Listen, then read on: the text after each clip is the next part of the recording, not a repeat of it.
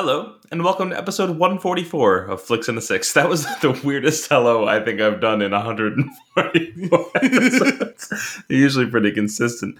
I'm one of your hosts, Anthony Costanzo. With me forever and always, the man, the myth, the prohibition yeast, Alessandro Violsi. Say hello, Al. Henceforth, artichoke hearts will be referred to as heartichokes. Ah, brilliant. Thank you. On this week's episode, a handful of Star Wars treats and other news and nuggets, all before diving into our flick of the week, The Untouchables. But first, Al, what are we drinking? You know, I appreciate how many different varieties of yeast I have been called on this show.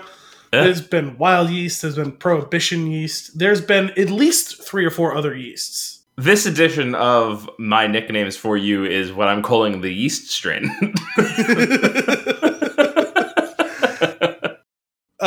It's a series of episodes from 135. I actually don't know when it started. I don't know. It's been several though. We're drinking Boulevard Bourbon Barrel Quad. It's a barrel-aged ale. It's bottle conditioned. It has stats somewhere on this box that I can no longer find. Nope, on the bottle though. It's, I think, 11.2% alcohol by volume, 26 IBUs. Yes. I have things to read about this beer. I appreciate when we have reading about the beer, and so I'm going to do it. Wrong one. First, this one. This Abbey-style quadruple is a dark, strong ale separated into oak bourbon barrels to age for various lengths of time, some for up to 3 years. Cherries are added to make up for the, quote, angel share of beer lost during barrel aging. Selected barrels are blended for optimum flavor, warm and toasty with aromas of bourbon, oak, and vanilla. Bourbon Barrel Quad also retains a hint of tart cherry with caramel notes. Oh man, all of that sounds so delightful. Right? Well, you were punched in the face with the smell of this beer when you opened it. I was instantly hungover. That's what happened. That's a barrel-aged quad. Oh yeah. Yeah. So is it ever? Before we taste this, I've got a couple of questions. What is it about? First I have a question. Yeah. Maybe it'll be one of the same questions. What is it about barrel-aged quads with cherries? Because isn't that what Three Philosophers is? I think so. It must be something about like the either the tartness and sweetness of a cherry must like cut something. Mm-hmm. I would guess. That's one that you're a big fan of, isn't it? I would say yes. I know you brought it to the house. Was it for the Mayweather Pacquiao fight? Oh, I don't remember. All I know is that I had a night with it once, so I don't know that I've actually recovered. We've all had Thanks, those Jesse. nights. I had that night with Victory Golden Monkey. We've all nights. I think we've all had that night with Victory Golden Monkey. Came as advertised from the guy at the Beer Star when I bought it for the first time. Nice. I slept in a chair. So. Question. First off, this is the furthest out that I've ever seen a date on a beer. Oh, where was the date? What's on the bottle? 3rd of February, 2022. Oh. Well, with this alcohol content, you probably throw that date out the window and leave it as long as you want. Yeah, please enjoy by whatever, is what it should say. It's like aging a wine. It's basically the same strength. Now, I need you to take the bottle again and turn it sideways and look at underneath the government warning, there is the information about the deposits. And then underneath that, I'm pretty sure I'm being told that in Puerto Rico, I should not be littering. Now, that could just be the orientation of... Is that what you're getting out of that message? Yeah, because all of it on the top line are states, Connecticut, Hawaii, Iowa, Maine, Massachusetts, New York, Vermont, 5 cents deposit, Michigan, Oregon, 10 cent deposit. Then next line in red, not white like the last letters, California, cash return. That's what the CRV stands for. Okay. Cash return value. What's the V? A value, I think, but I'm not 100% sure. But I know I'm pretty sure the deposit in California is like $1.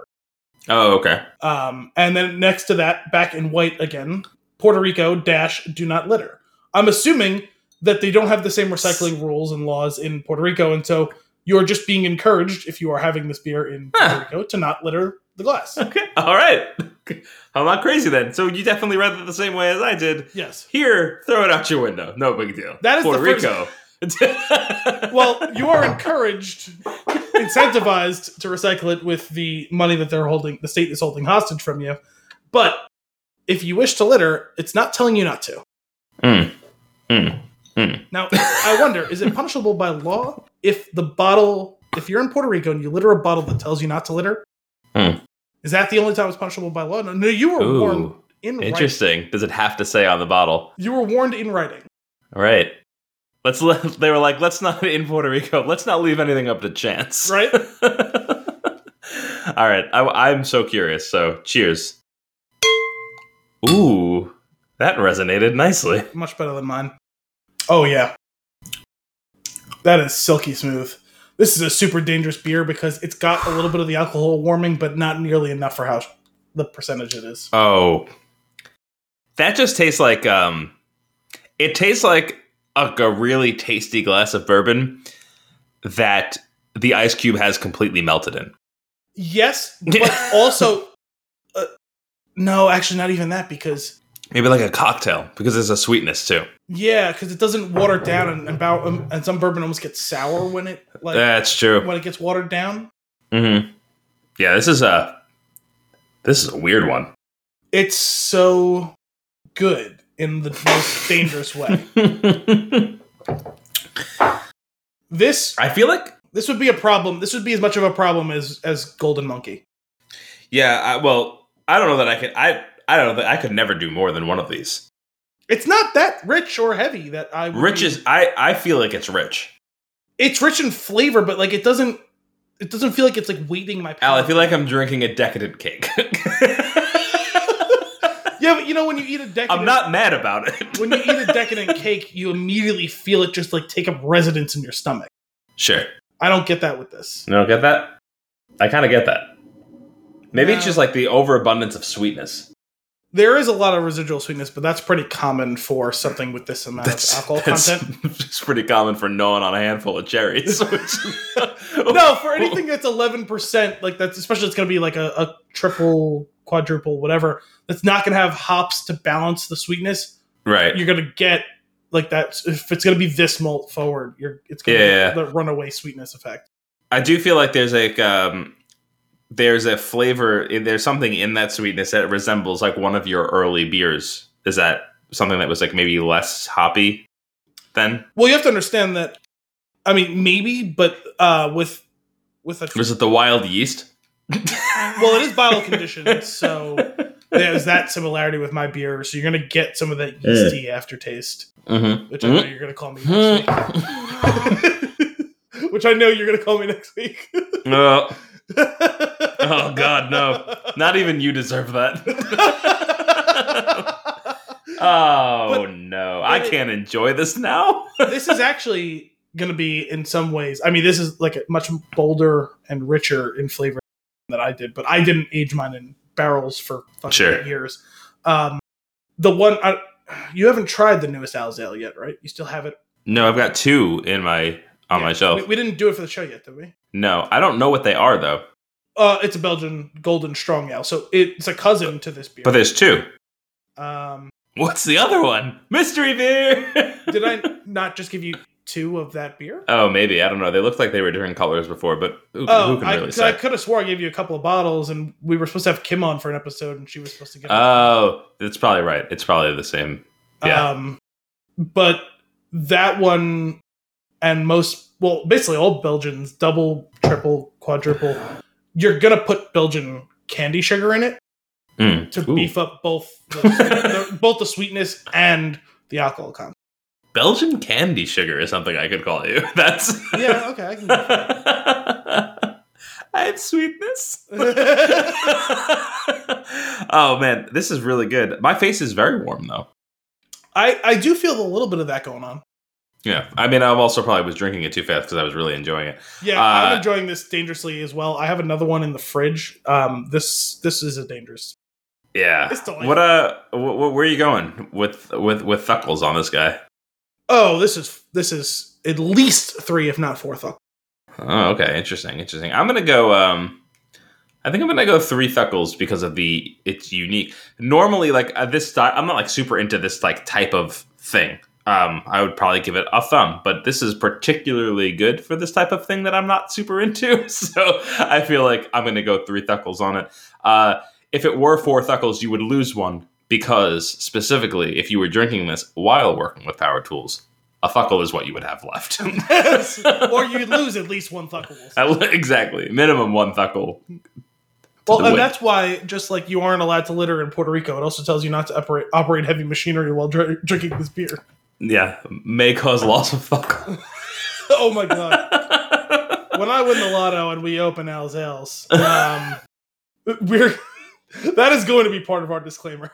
Yeah, there's a you'll do your quad, your quint.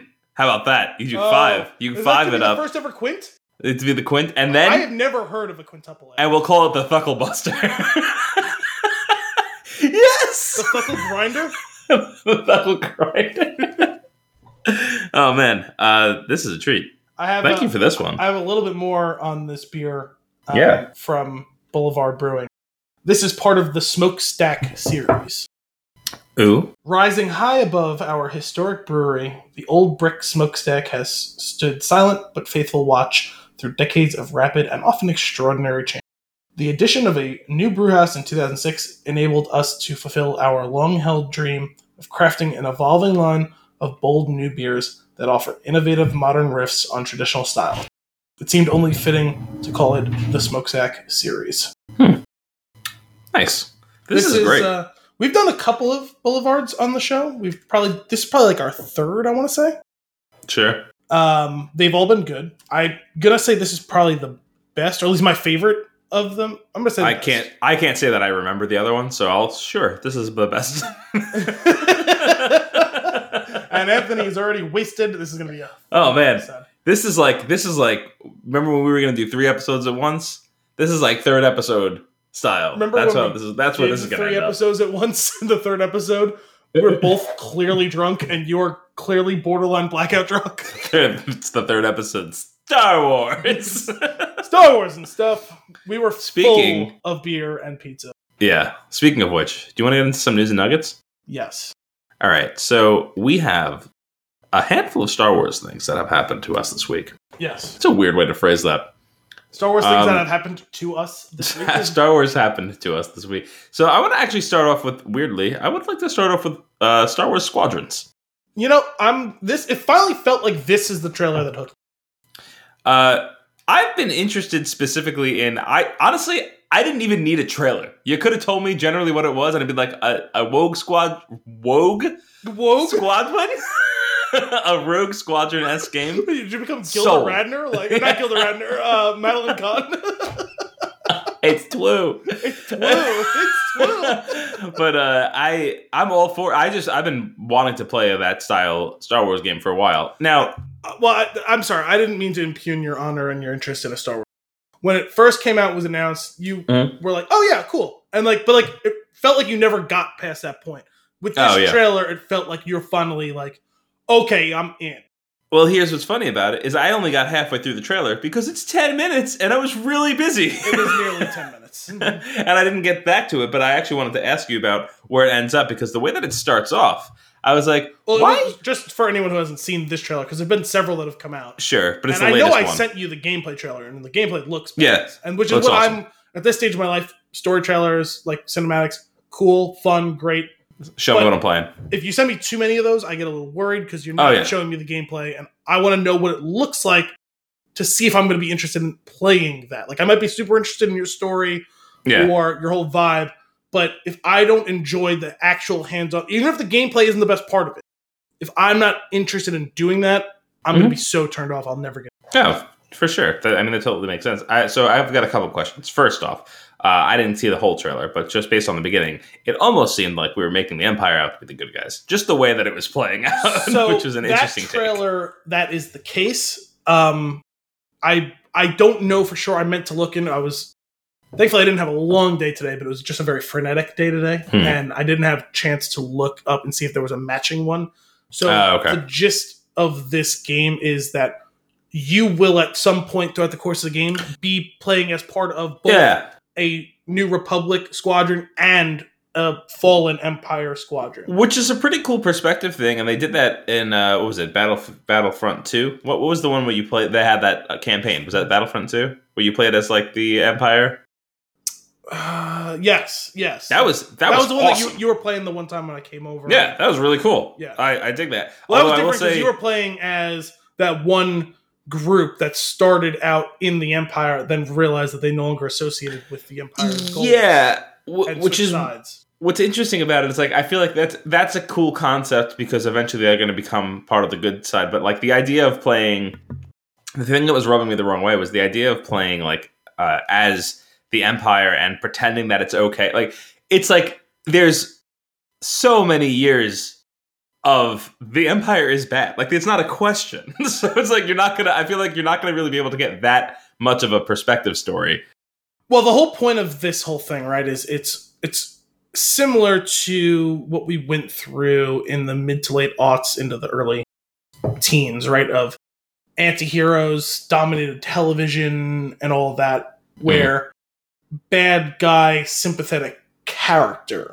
Mm-hmm. And that's what the Battlefront 2 storyline did, right? Is Empire unequivocally bad, but to the average person within it, even though they may be vigorously expediting their goals, you can relate to the fact that everyone wants to be the hero of their own story. And they weren't converts to a cause. Like, it's different than the First Order, where it's like, no, the Empire ended up being bad. You were converted to this movement, as opposed to being born and grown up into the Empire. You think you're the good guy. You're definitively not. And we see that with someone like Finn in the First Order. We see that with the characters. Was it Iden, or wasn't that her name? Was it Iden Versio or something like that? And their squadron, what they were called in that. In Battlefront 2, where it's your entire life has been in the middle of Empire space. Sure. There is no reason for you to ever believe, and with propaganda and all that, it's a fascist state.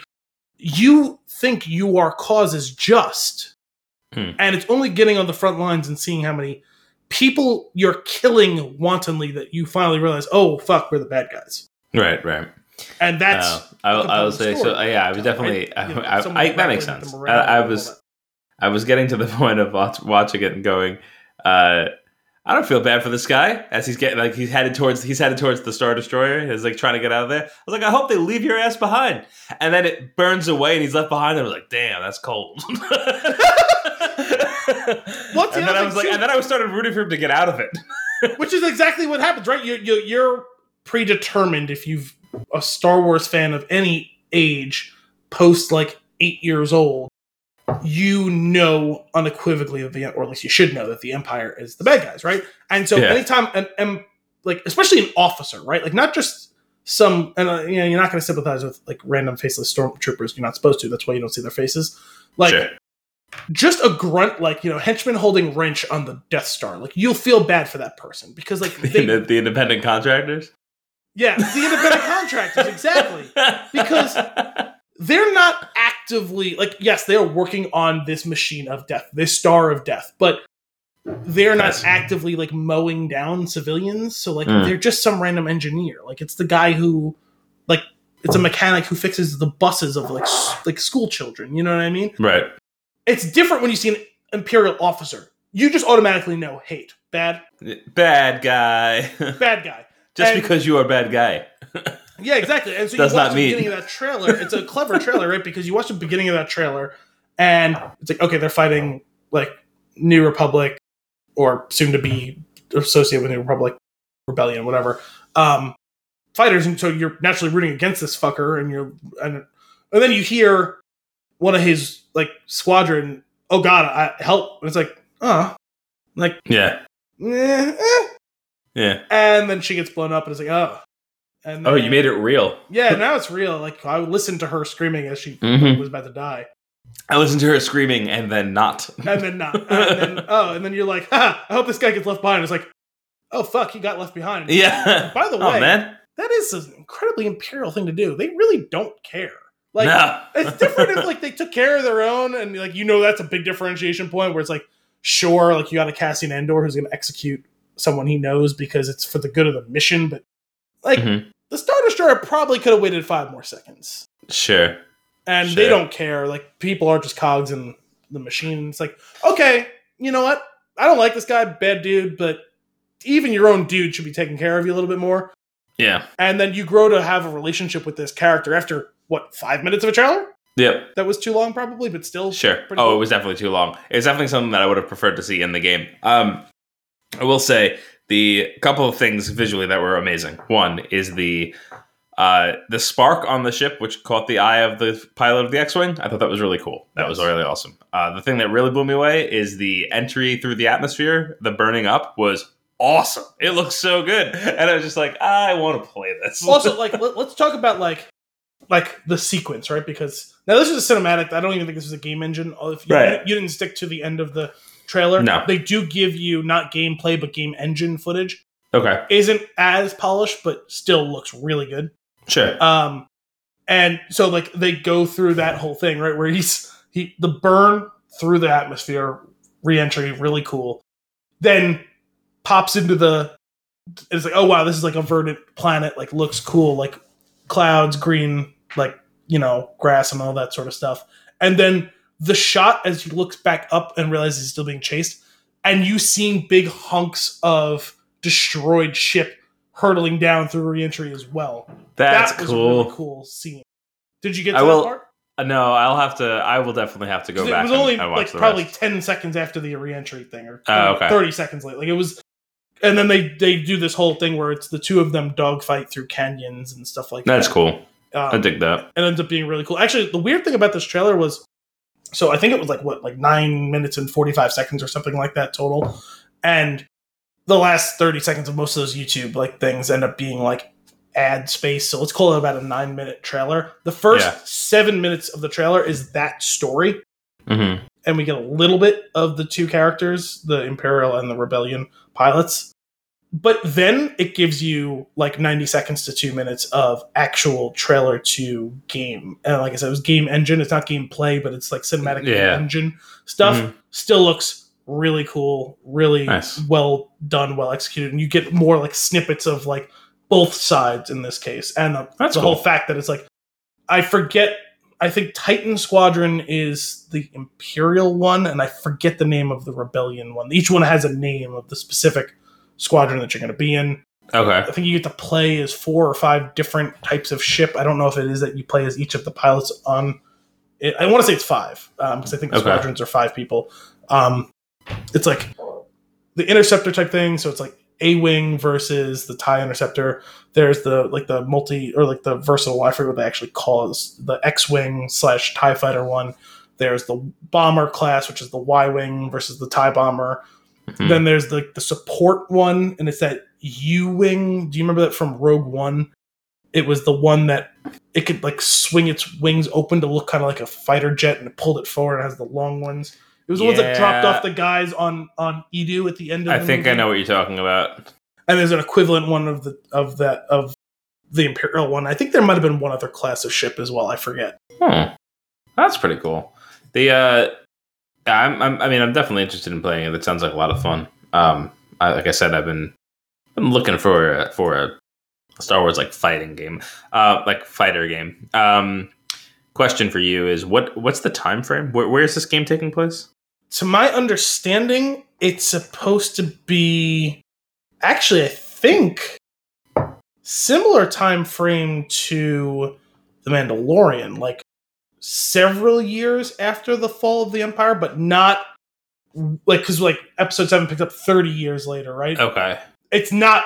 I think it's closer to 6 than it is to 7. Interesting. I wonder if there'll be something cool like a tie-in, character tie-in. That would be awesome. It would be. I'd be super on board with that. It only as you were asking the question, I was really thinking about it that I clicked for me. I was like, yeah, I think it's supposed to be 5-ish years after. So I think contemporary with, even if it's not going to overlap. All right, that's pretty cool. So then that raises just one weird question that I couldn't figure it out. I also didn't rewind it. But it looked like that Star Destroyer was headed towards or almost pushing what looked like a Trade Federation ship. And I did not understand what I was looking at. It was that circular shaped... No, you know what that was? It was the ring from Rogue One that created the shield generator around the planet. Ah. That's what it opened up with, was the mission was failed, that Star Destroyer was in support of that thing, and the rebellion broke the ring, which shattered the shield around the planet. Rebel scum. And so they were fleeing the battlefield, and you see like the Hulk, like he's hiding in the broken Hulk of that ring gate. Got it. That makes sense. Cool. I am. When does this come out? Do you know what the date is on this? Yeah, along with the trailer, I think it said October 2nd. Sweet. Which is super close. I thought it was like a couple of months away. I'm a little confused because I thought this was dropping with the new generation, but I guess it's not. No. Because the new Xbox and PlayStation aren't coming out until sometime in November, right? No, but I don't know. There could be. I don't know if there'll be like a up-res or anything like that, or if there's going to be some enhanced versions or not. But. Well, I'm going to have to look it up because I have to imagine they're developing it for those as well, right? I don't know. Why would you drop such a big deal? Like, they're making a big deal about this. Like, a Star Wars game is always going to be a big deal. Yeah, I will say that being said, the end of generation games look really good. They do. No, but my point is, like, EA Motive, that studio was created for this game. A lot of the people from when they shuttered BioWare Montreal and redistributed them amongst the new office that they just built in Edmonton, and they shifted some of those people there in support of Dragon Age 4, and some of those people are continuing on the ridiculous and like drawn out revamp of Anthem, and some of those people left and went to BioWare Austin, I believe, but a bunch of them were reformed into EA Motive, because there's a handful of people I know who worked on Mass Effect Andromeda. Like, Ian Fraser is, I think, the lead on this game, and he was one of the leads on Mass Effect Andromeda. So a huge section of BioWare Montreal, which no longer exists, like I said, was reformed, is in EA Motive now. Like, this studio was made to do this game and a couple of other games. Yeah, I don't know. I don't know if they're doing what the enhanced situation is. Well, I'm wondering because they did say for some games that they were going to, like, especially ones late in this life and like early in the next cycle, were going to be co-developed for both generations, right? Sure. Yeah, and then also there's like the smart delivery stuff with Xbox where it'll get the if there is an upgraded version, you would get that. Well, that's the thing I want to look into is this is the type of game I would want to get at launch, but I don't know if I'm going to buy it unless it has like hey, if you buy it now, we'll give you the free download for the new generation. Star Wars Squadrons will not get a release on the next generation console, but it is expected to still be playable with backward compatibility. That was from Game Rant. Ah, okay. So it'll basically just be converted to that. Well, I guess not even. It just sounds like backward compatibility, not even like a change. Okay, but that's fine. It looks great. This leads me to issues because I didn't want to get a launch Xbox Series X, but now I'm kind of feeling like I want to lately, like the last couple of weeks. But what about that? If you get it with that deal, it's pretty sweet. Which one? That monthly payment, Jam. You guys, $5. I gotta be honest. You guys confused the shit out of me on that episode with Dave. The episode of Game Bites that you guys because there were so many things. You guys went back and forth. There were so many options. You guys went back and forth 8 times. I do not know what any of those things are. At the end of the day, I got B to buy an Xbox, so I feel that it worked out. But you accomplished the mission of helping him buy. That's right. A console. You did not accomplish the goal of helping anyone else buy. Oh, no. Well, it's a very specific time. If you were going to... The idea was at the time of that episode, if you were going to buy one, probably don't. Because new stuff is coming out. But he was ready to get in. From the conclusion of now or later, yes, that was helpful. But and then he bridged the gap. Here's the deal. Confused. The All Access Jam. Confused. Is it All Access? I don't even know if the name... There's too many weird names for these things. I think it's All Access. I could be wrong. There was like 3 things that had overlapping features. Which that part wasn't your guys' fault. That's about the offer. Oh no, I'm well aware. So it's called All Access. You can get a Series X. It's $35 a month, and it includes Game Pass Ultimate. Okay. So it's basically 0% 24-month payout for the Series X, but you're also getting the $15 a month Game Pass Ultimate. So at the end of the day, I think you save somewhere like probably like I don't know. I'm not in the financials of this thing. This is me spitballing. I think it's like $50 to $60 potentially over the long haul. But either way, it's no big upfront cost to buy the new system. You're just paying the monthly installment at a 0% interest rate. So as long as you have a credit score, I'm not even saying a good one. It's a low monthly payment. If you have a credit score, I feel like you'll probably be qualified for it. That's been a whole thing. I'm really curious. I'd like to talk to financial people. Like, I have a financial background, but I'm not a financial person because I don't work in it every day. Mm-hmm. What is going on exactly with these big companies? They all want to become the bank, and they're all offering us way too attractive deals.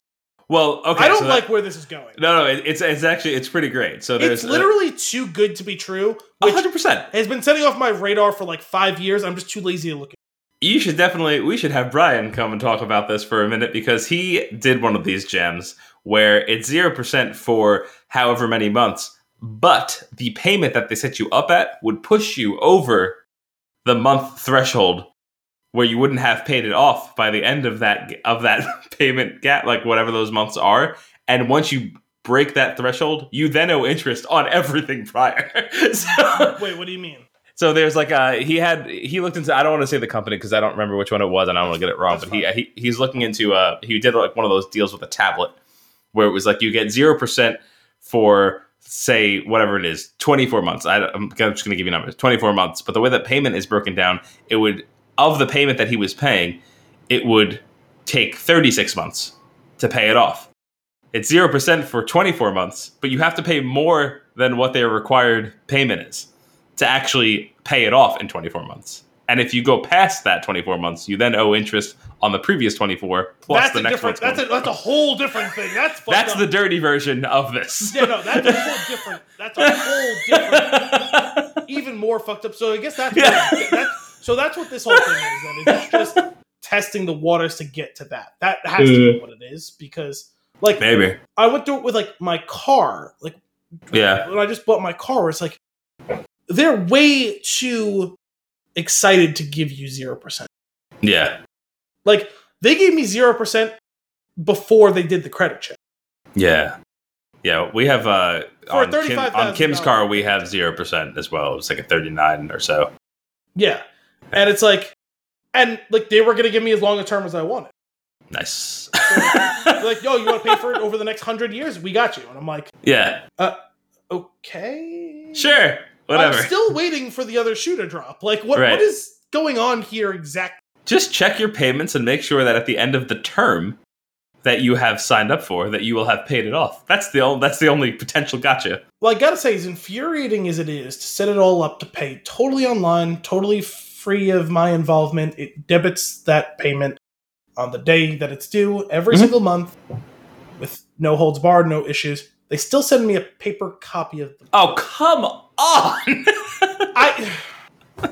Dude, I went through this with my old car. I bought that car 6 years ago. And we're still here. Different company, 6 years later, they still send me paper. And it's like, I've checked every box. This is email only. Please stop wasting the paper. Now, I shred it. No. I recycle it. Stop wasting the paper. No, my favorite one is when, so this has happened, and what usually it happens to the financial institution of some kind. So if like it's a new credit card or if it's a new account or something, and you opt into paperless transactions, they send you a letter confirming that you've done it. I'm like, really? Wait, no, actually, you know what? That actually makes sense, because if you were hacked online and you opted in online, there's no way you would know because someone else has done it for you because they've hacked you. So that actually makes sense. As a one-time piece of paper, not one I get every month. Sure. Just a reminder, you get these notifications online. So on the line. The paper opt-in, opt-out thing, I understand it, even if you still feel it's a little bit wasteful. I get it, right? Sure. The thing I'm talking about, pretty wasteful. You want to know the absolute worst one that I've ever received? So, is it when you unsubscribe from an email and then you get the email saying that congratulations, you've unsubscribed? I've gotten that before. That's fine. Because I go. Listen, the couple of digital bytes that cost Sure, did it accelerate entropy 0.00001% in this universe? Sure. But it didn't actually waste anything realistic, tangible. There was no paper. There was no nothing. It wasted 1 second of my time deleting the email. Precious second of your time that you will never get back. Sure, but oh boy, how do I have so many wasted seconds? Sure. But they were your wasted seconds. So listen, when I started my new job earlier this year, I had to fill out a whole bunch of stuff to be enrolled in my company's 401k. Sure. I created an account online with Merrill for the 401k. That's the one our company uses. Yeah. Great. Set up. Perfect. Okay. You get onboarding paper in the mail to say you set up your account. Great. Totally understand. I then set up, because I had much more income than I had prior to that, a Roth IRA. I said, let me set it up with Merrill, because I already have an account. I have a Merrill account. Yeah. 2 separate platforms, 2 separate apps. Little confusing, little bit obnoxious, even though the Roth IRA account shows the balance of the 401k. I'm familiar with this situation. Can't access it, can't mess around with it, whatever, but it shows it's there. Cool. Great. Synergy. Mm-hmm. When Synergy. I went to set up the account on the Roth IRA with Merrill, I said, let me set it up under the same account that I already have the 401k. Sure. Need 2 separate accounts, totally different logins. Now, they're linked because I'm the same person. Like I said, I can see the one and the other. So they security are 2 numbers. Accounts. I went through the most insane bullshit trying to set this up. I called Merrill up and I was like, "Can I just get these 2 lumped?" They're like, "Yes." I said, okay. You said, "Hey, Merrill." I said, "Can I just get these 2 lumped under the same account?" Yes. So why won't it let me set it up under the same thing?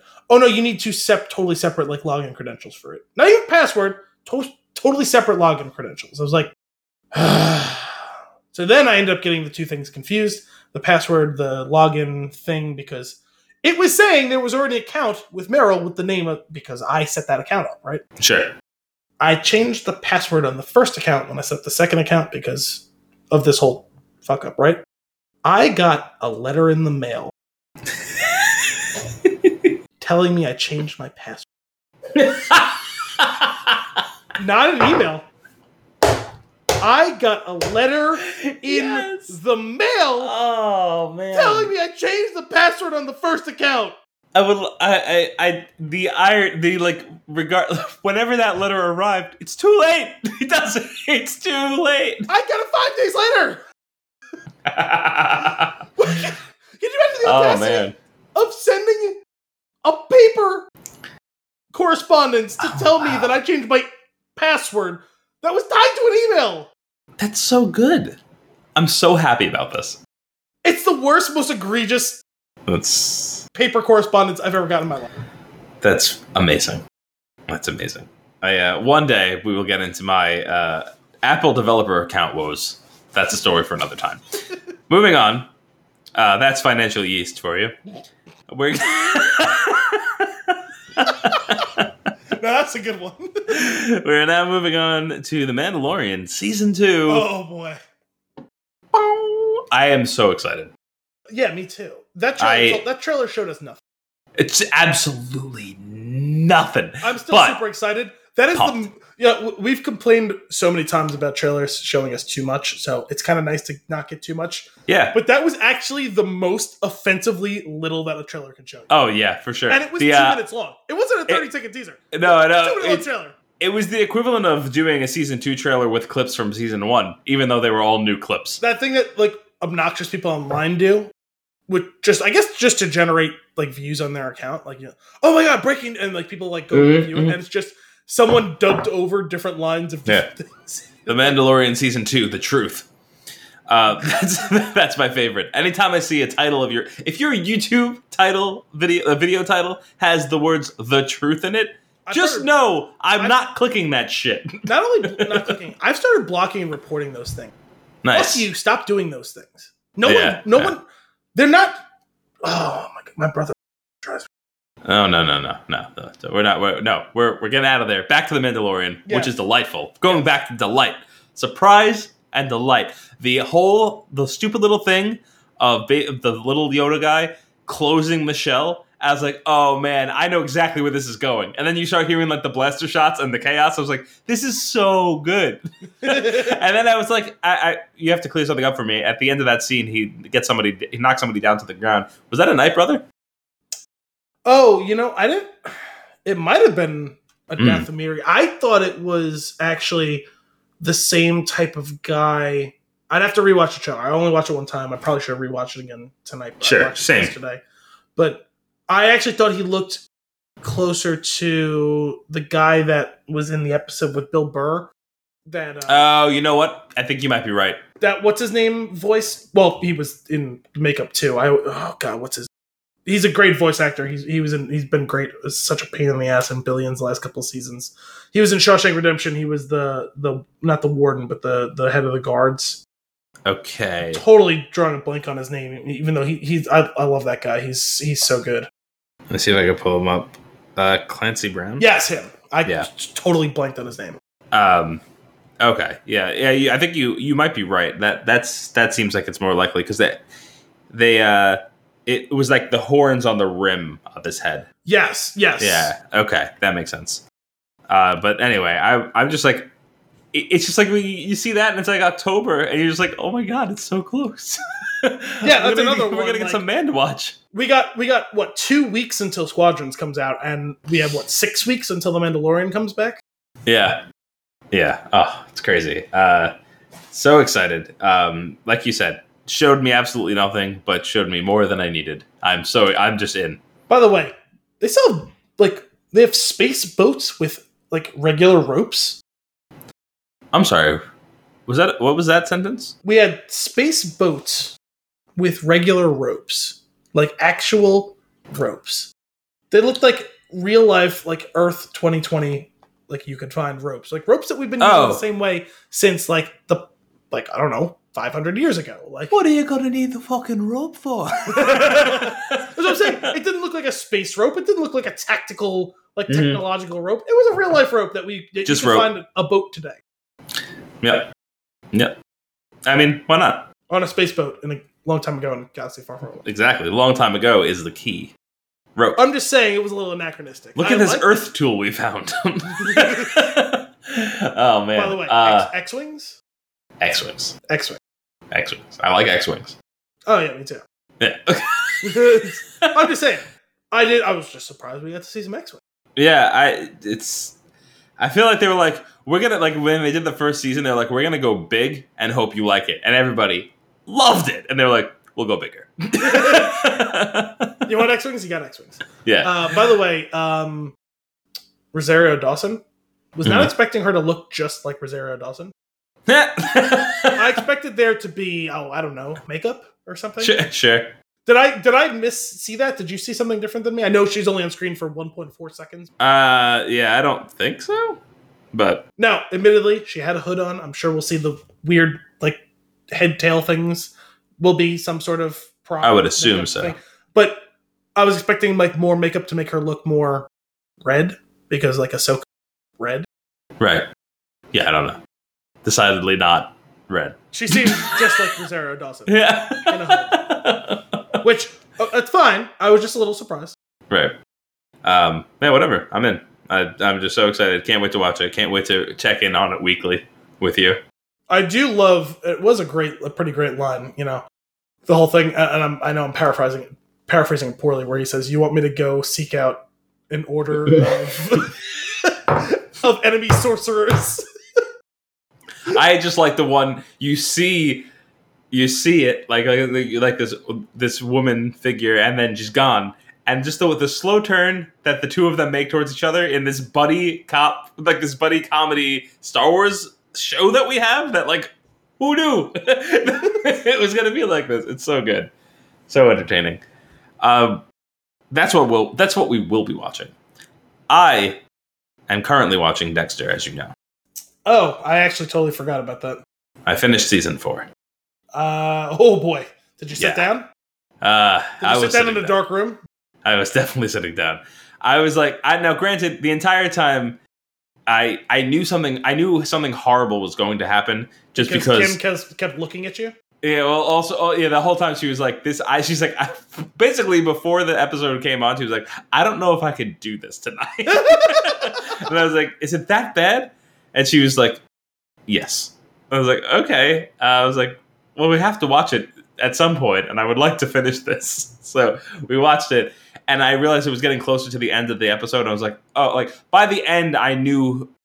I was already assuming somebody was going to die horribly.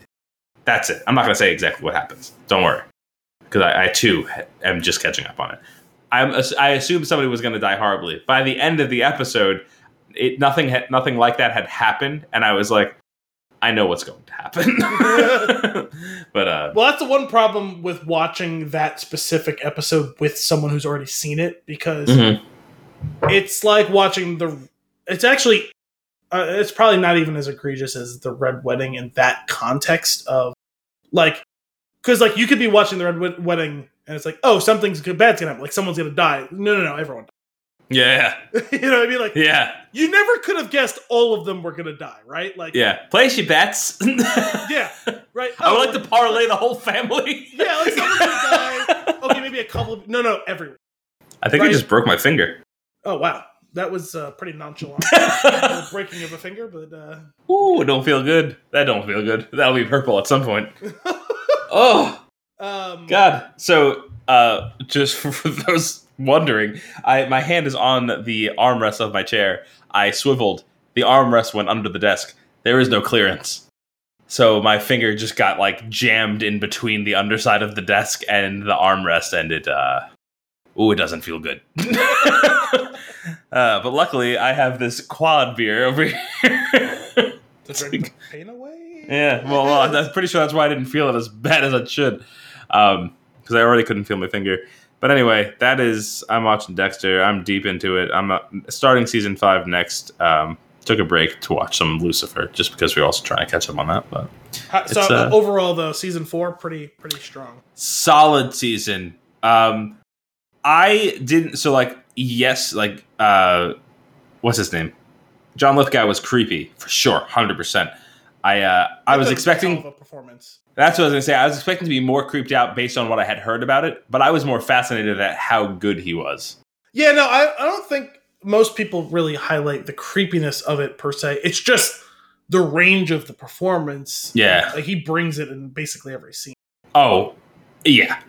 Yeah, absolutely. The connections of like the patterns towards the end of the season, and I was just like, oh, there's a scene where he comes out into the open and into the police precinct, and it's just like, that's such a great scene. Oh, this is heavy. Well, it's also it spawned. I mean, listen. So Dominic named his dog Dexter after the show, right? Mm-hmm. And so every once in a while, when he creeps into the room, I'll do what John Lithgow does to him.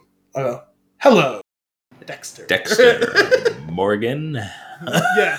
Just the way he delivers that line. Because I think that's the end of the episode, isn't it? It is, yeah. It's like a mic drop, right? He walks up, looks down at him. He's got this like maniacal grin, grabs his name tag. Now he knows who he is for real. Yeah, just delivers that line. Hello, Dexter. It's the penultimate episode leading into that absurd finale. I knew it was late in the season. I forgot that it was the end of the second to last episode. Yeah, I at least that's how I remember it. I did watch them in quick succession, so it's possible that it was the third to last, but I'm pretty sure. No, it might have been. I couldn't remember. I know it is one of those last couple of episodes, but man, that was good. I'm into it though. It's decent. It's a good show. We're gonna actually talk a little bit about this when we get into the movie. But one thing that I have a problem with, actually, you know what? I'm gonna save it. I'm gonna save it for later, so I can bring it back to Dexter when we do the movie. Moving on. Give me a news and nugget. Okay. Give me a news and nugget. You have a news and nugget. Oh, Give it to me. Sorry. Give it I to me. did not hear that as like a question of a prompt of nugget. I'm sorry. I heard something totally different. Running, not telling, like kind of running updates on Defector. It's live. It exists. It is a real website now. You can go and interact with it and read it. Pay for it. Totally understand if that's not your thing. I'm not saying to you specifically, just to anyone listening to this. But if you ever enjoyed Deadspin like prior to it blowing up almost a year ago, then you will love the site. It's so many people who worked at that site, both way back and in the more recent times. It's got a huge cast of characters involved. All the names you expect to see, like Megan Greenwell, Drew McGarry, obviously, Tom Lee, Patrick Redford, a million other people. Super excited to get back to reading that website. They kicked off with a tremendous amount of content. It is predominantly sports at the moment, which Deadspin was always predominantly sports. Okay. They got with the Thursday night game last week, the first week of the year, they got a Drew McGarry, Dick Bag Jamboree. Is that what it is? I forget what it's always called. Dick Joke Jamboree. That's what it is. Sorry. Which is his weekly football column on Thursday about a whole lot of things, and then also football. And dick jokes, obviously. Sure. There's some great running gags that he does in that one. I believe next Tuesday will be the first fun bag, which he does year round. People email him ridiculous questions or scenarios or whatever, and he does a masterful job. Like, everyone's read mailbag columns, right? Yeah. And like, they're fun. Like, they're usually good. Like, if you enjoy that writer, they're fun. What I appreciate about his in particular is it's got the irreverence that you expect from it, but the way that he weaves jokes throughout the course of it, where there's callbacks to something he answered 5 questions ago, is actually pretty incredible. I've never seen that before. Like, it's not high art, but as someone who's done a fair bit of writing and editing for the site and just like in life, I can appreciate his ability to create a through line through something that feels like it's supposed to be totally separate vignettes. Mm-hmm. And that's cool. Just like all the other shit on that site is always great. The funny thing is they've always had a ton of podcasts. I never really listened to any of their podcasts. Right. But a lot of that was prior to my involvement in listening to podcasts, which I've become a huge listener of podcasts in the last year and a half. But so I'll have to check it out and see if that... They were doing a Quiz Bowl weekly as well, which I haven't checked that out yet. I'm a little confused as to why and how they're doing that. Why really is what I'm mostly confused by. They started it up like 3 weeks before the website went live. They were doing a podcast several weeks before the website went live, but now the website is live. If you are interested in it, if you liked Deadspin, even as a casual reader, and you're curious to see what Defector is all about before you shell out for it, read the first post. I believe it's totally unlocked because it doesn't make a lot of sense to only offer it to people who've already paid. By Tom Lee. I haven't really paid attention to what the hierarchy is as far as who's quote unquote in charge there. Just in the sense of like who's like managing editor. Like, I know that everyone working there has ownership stake in the site, which is good.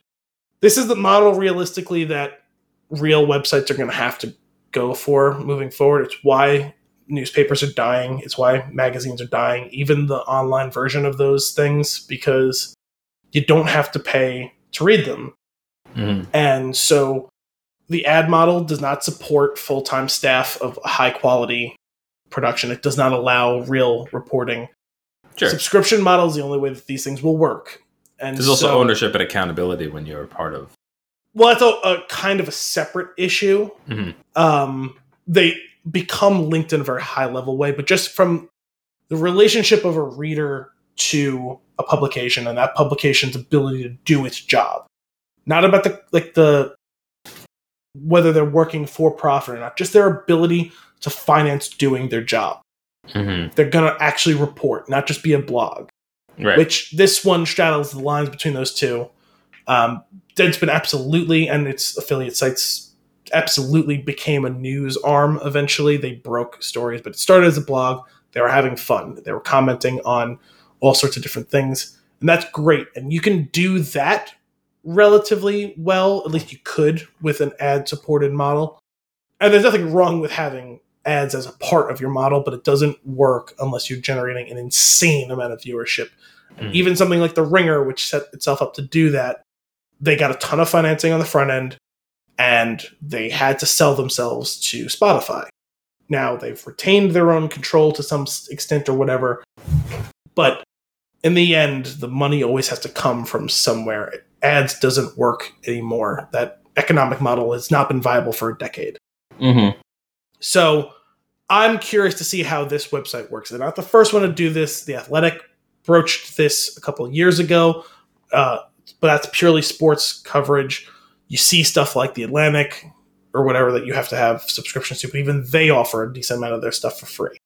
I think a fully funded version of publications, especially reporting publications, is probably the only way to get this to work. It's going to curtail viewership so much because we, as the American populace, are so spoiled to being able to read these things for free. We've been able to do it for the last 15 years. Yeah, over the last few years, I have been no stranger to paying for quality, though. I'm over that shit. So. Well, that's what it comes down to, and it comes up with growing up, right? Because like I, for the longest time, felt that way too. Like I wasn't an asshole about it, but you see a lot of people, and maybe you won't see it as much because it's not the same. Because I see it mostly in sports stuff, especially with stuff like Pro Football Focus, stuff like The Athletic, and other similar sites where you have to have a paid subscription to view 90% of their content. And those writers, they're paid a full-time salary to do that job, and they do it well. Mm-hmm. And those places attract some of the highest caliber writers. They will post their stuff on Twitter. People start bitching. Like, you'll just look at the replies to paywall, paywall, paywall, fuck you, paywall, paywall. And it's like, yeah. Could you imagine? We don't owe you anything. Yeah, first of all, like, we don't owe you anything. Like, you don't have to follow the person on Twitter if you don't want to read them. And, like, you have to understand that they get paid for a living. And, like, anytime someone says that, like, if you don't want to pay for it, fine. Like, no one's holding a gun to your head that you have to. Like, that, I don't have a problem with, like, you not wanting to do it.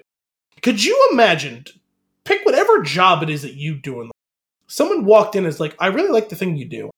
I'm not paying you for it, though. Right. Could you imagine doing that? Mm-hmm. I mean, what the fuck are we talking about here? Yeah, I'm with you. Like, we're talking about, like, this isn't like, because, like, the way Twitter works, right? Like, someone might retweet a thing, and so, like, someone sees that because they follow you who retweeted it. They go to click on it, and it's like, oh, I didn't know this person wrote something. First of all, it does not give you license to throw a temper tantrum about it, right? No. But there's people who do this who follow the person on Twitter. Right. You already know they work for a pay site. Yeah. Dude, let's not even go there, because Twitter and any sort of social interactions like that will just make you angry. So instead, what we're gonna do is move on to some fun and games. Totally fun, and like I'm good. I'm good. No, I'm just so baffled by some of those interactions. Like, I understand. I'm excited for Defector. It's back. It's snarky. I'm glad you got it back. I'm glad you got what you wanted. That's awesome. And I paid for it. Whatever. Yeah. Right. You paid for the thing you wanted. Awesome. Yeah. Awesome. Good job.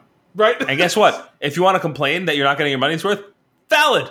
Yeah. Well, totally different conversation, right? There's a big difference between complaining about having to pay for something and paying for something and being like, this is not worth what I pay. Right. 100%. All right, let's get into some fun and games. I've got one for you here, very, very much on topic with what we're doing for the movies. It is, which classic movie gangster are you? I thought it was going to be about what financial yeast are you? Which financial yeast are you? Oh, you're high yield yeast. Yes. All right, what are the odds you live? Excellent, good, poor. I don't think they're good at all. This is a weird way to start off a quiz. Sorry, it's what mob? What am I? Sorry, what? The quiz is, which classic movie gangster are you? Oh, okay. And the question is, what are the odds you live? Sorry, what are they? Good, poor, excellent. I don't think they're good at all. I'm gonna say good. Okay. What actor do you like best? Walken, Vinnie Jones, De Niro, Chaz Palminteri. Who's Vinnie Jones? I'm not sure. Well, obviously, he's not my answer, but... Do you want me to look him up? I'll look him up. I mean, I'm a little curious. Vinnie Jones. He was... Oh, you would know him. He was in Snatch, Lock, Stock, and Two Smoking Barrels. He's the Juggernaut in X-Men. Oh, that guy? Yeah. Okay. So, my favorite guess, De Niro? Okay. What's your racket? Coke, muscle, betting, everything. Let's go with muscle. Okay. What do you think of your car? It's my love mobile. It's just a car. I'm afraid it'll kill me. I lend it out to kids I like. These are odd options. Yeah, I don't like those options, so I guess let's go with the load. Love-mobile? The love-mobile. Oh, wow, I said load-mobile, which is a weird, slightly related and much worse thing. Oh, God. Where do you operate? Manhattan, London, Las Vegas, or the Bronx? Let's go with Manhattan. Okay. Are you dangerous to know? My friends are more dangerous to know than I am. I'd say I'm pretty dangerous to know. I'm not dangerous. Things don't go well for people around me. Wow. Sorry, what was the second to last one? I'm not dangerous. No, that's not right. So I'm gonna need them all again, except for that one. My friends are more dangerous to know than I am. I'd say I'm pretty dangerous to know. Things don't go well for people around me. I'd say I'm pretty dangerous to know. Are you aspirational?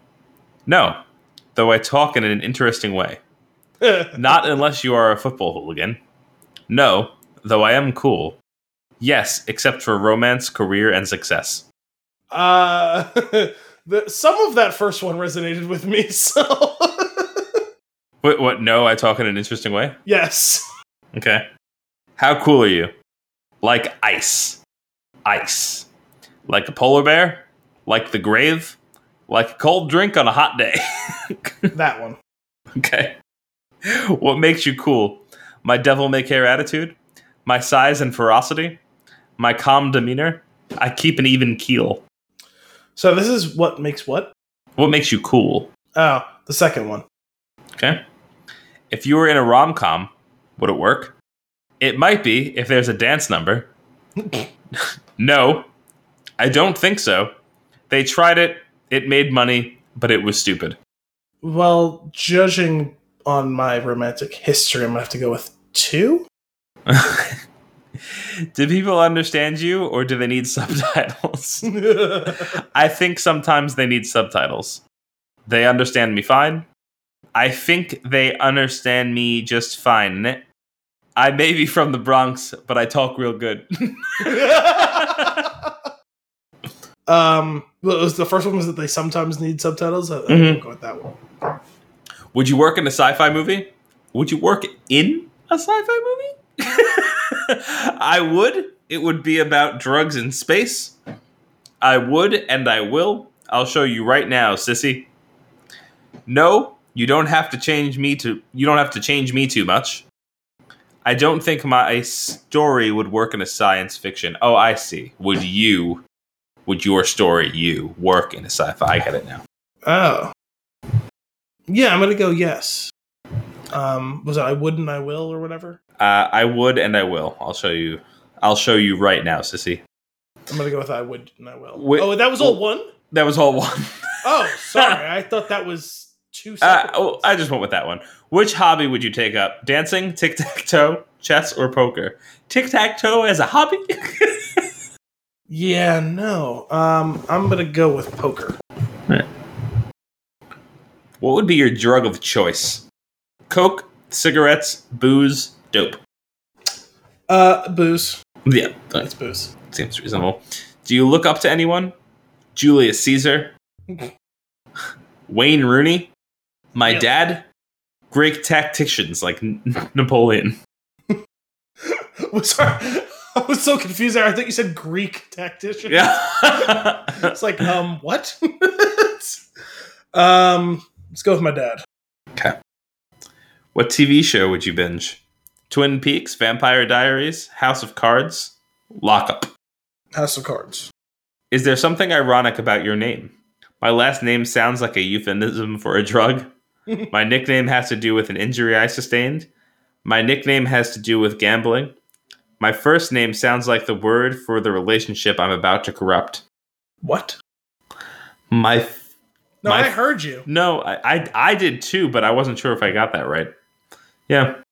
I'm really confused as to what that's a reference to, because a lot of these have been like referential of things, and that one doesn't make a lot of sense to me. What was the first one? My last name sounds like a euphemism for drugs. I don't like any of these options. Blind pick? Yeah. All right. What would you do if threatened by the law? Take a beating if necessary. I wouldn't rat. Keep my mouth shut. I'd call my lawyer. Call my lawyer. Seems reasonable. What would you do if threatened by another mobster? Kill them and their wives and kids? I'd break his spine. I'd shoot him right then and there. I'd tell my pals who would rough the up a little. Shoot him right then and there. Damn. All right. But not the wife and kids, to be clear. Yes. If you had to go straight, what would you do? Run for mayor? Be a pit boss? Be a bodyguard? Run a distributor? I guess run a distributor. Okay. Which movie heroes did you like as a kid? John Wayne, he had such swagger. I always liked Arthur Lowe. Who? Lowe? Arthur Lowe? Lowe? Lowe? My heroes were real people, like Patton or FDR. My folks didn't let me watch movies because they wanted me in school all the time. Let's go with the real people. Okay. What was the last book you read? The Burglar's Guide to the City? 100 Deadly Skills? Poetics? Scarn on Cards? What? I don't know. Sorry, what was the second one? 100 Deadly Skills? Yeah, that one. Do you have a significant other? No. I'm available. No, but that's because I'm all business. I do, but the relationship has its problems. I have a significant other. The first one? Okay. Does your family approve of your profession? Sure, they're freaks like me. Jesus, they're all dead. No, but then they don't know because I lied to them. My father said he'd disown me, so I let him. I guess the first one? This is all very strange. How wide are your pinstripes? So wide...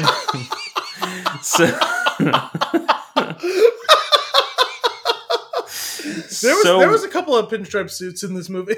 So wide they don't exist. Wide, it's the 1970s. Narrow, it's the 1990s. I wear Yankee pinstripes. It's the Bronx. Let's go with that one. Okay. How will you die? Gut shot, old age. I'll get shot by my boss. I'll get shot in the back.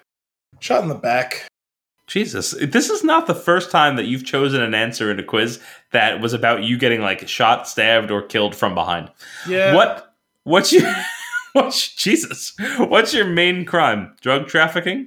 Assault and battery? Racketeering? It's tied up in a whole RICO thing. Sorry, can you say that? That again? Drug trafficking, assault and battery, racketeering. It's tied up in a whole RICO thing. This is what's my crime? Yeah. Let's go with the RICO thing. Okay. On a moral, not legal level, are you a bad guy? No, I want the best for the city I love. Yes, I am. Deep down inside, I'm the devil. I don't know. I let bad things happen sometimes. Let's go with the first one. I'm not entirely sure how many questions this quiz is. Where will you go once you're in witness protection? New Mexico? I know a chemistry teacher there. Puerto Rico? Louisiana? I teach game theory at Oxford. Oh, wow. I like that one. I kind of like that one as well, but I'm going to go with Puerto Rico because there are beaches. And no littering. What makes the best getaway vehicle? Comfort, speed, range, mileage. I mean, as far as getaways go, speed, I guess. Speed? All right. Americans you got speed. Hot, nasty, badass speed. You got Bullet Tooth Tony. Who? Yeah, it's the guy that you didn't know, the actor that we didn't pick. Ah. All right. It says, you are Bullet Tooth Tony. Tony, the menacing London underworld enforcer, known for having several of his front teeth replaced after an incident with a gun, a cutlass, and 6 shots to the head. You're a tough bastard. Emphasis on bastard. And you can be counted on to put the hurt on someone when push comes to shove, and shove comes to blows. When you go up against a bullet dodger, when you go up against a bullet dodger, though, be sure to bring something other than a gun, or you'll spend a lot of time cursing and reloading.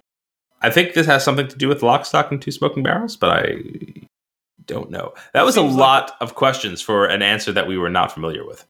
Yeah, I've definitely, I had heard that name before, Bullet Tooth Tony. I had no idea what the reference was from, but I had heard that before. Sure. Well, with that, let us get into our flick of the week.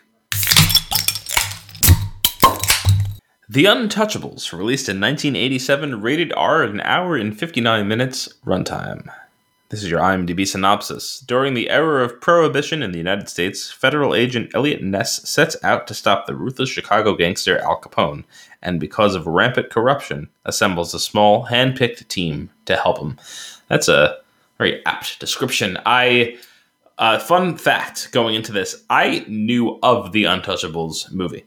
I've known of it as a classic, something that I should have seen. I never actually realized that I didn't know what it was about. I had no context for this movie going in, which was awesome.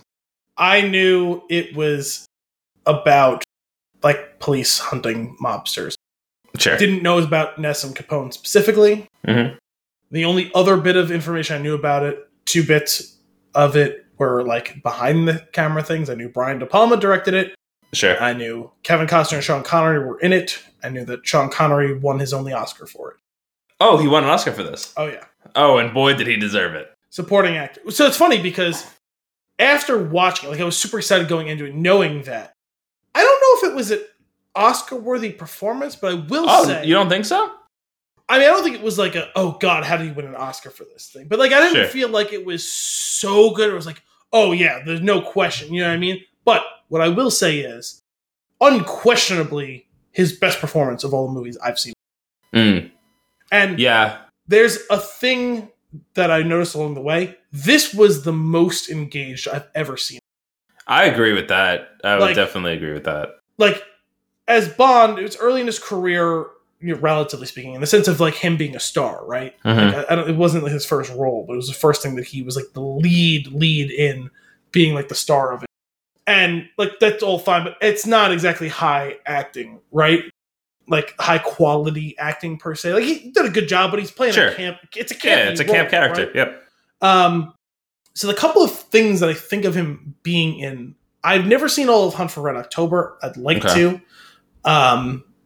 considering I love all things Jack Ryan and Tom Clancy typically, although they don't always make the screen very well. I've seen like the first 15 minutes of that movie. So I know he's considered to have a pretty good performance in that. I know he does a horrendous version of a incredibly Scottish tinged Russian accent in that.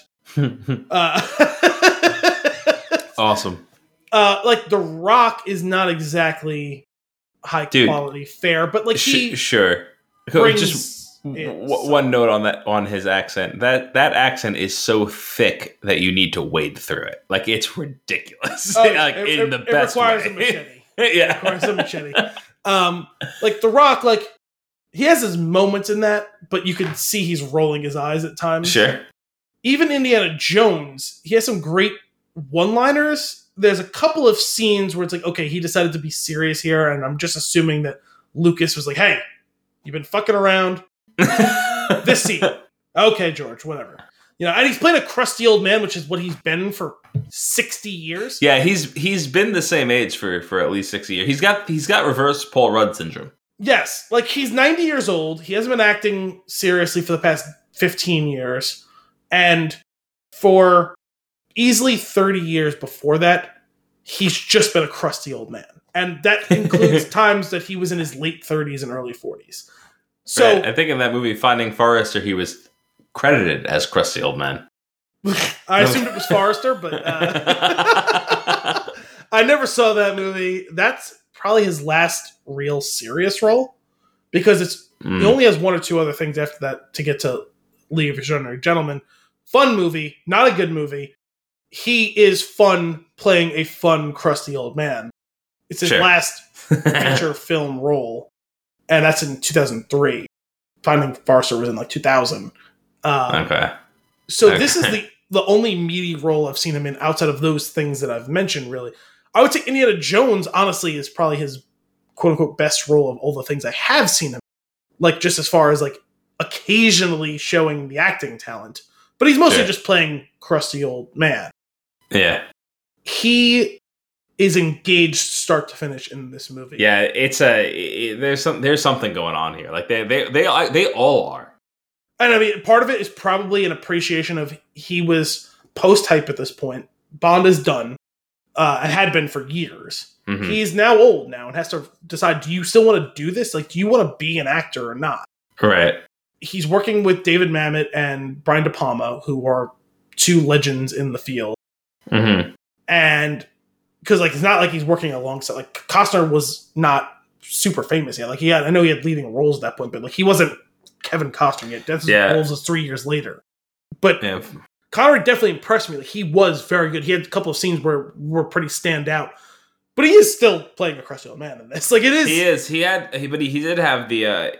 had the most, like, well-written lines for, like, almost a monologue-esque delivery, which were really great. And the way that he like, really leaned into, like, he seemed to, like, really get behind them when he delivered. Well, that's what it is. Like, and that's something I've noticed more as I've gotten older, because I've heard certain criticisms of certain things, and it's like, it can be hard to separate my own, like, perceptions of things that I've known of from when I was younger, where it's like you'll hear something like now about people saying about older movies that I remember watching as a younger man, as a teenager, as a kid, that I've continued watching through, where it's like, oh, this person nailed in that performance. I'm like, what are you talking about? That movie was great. That character was great.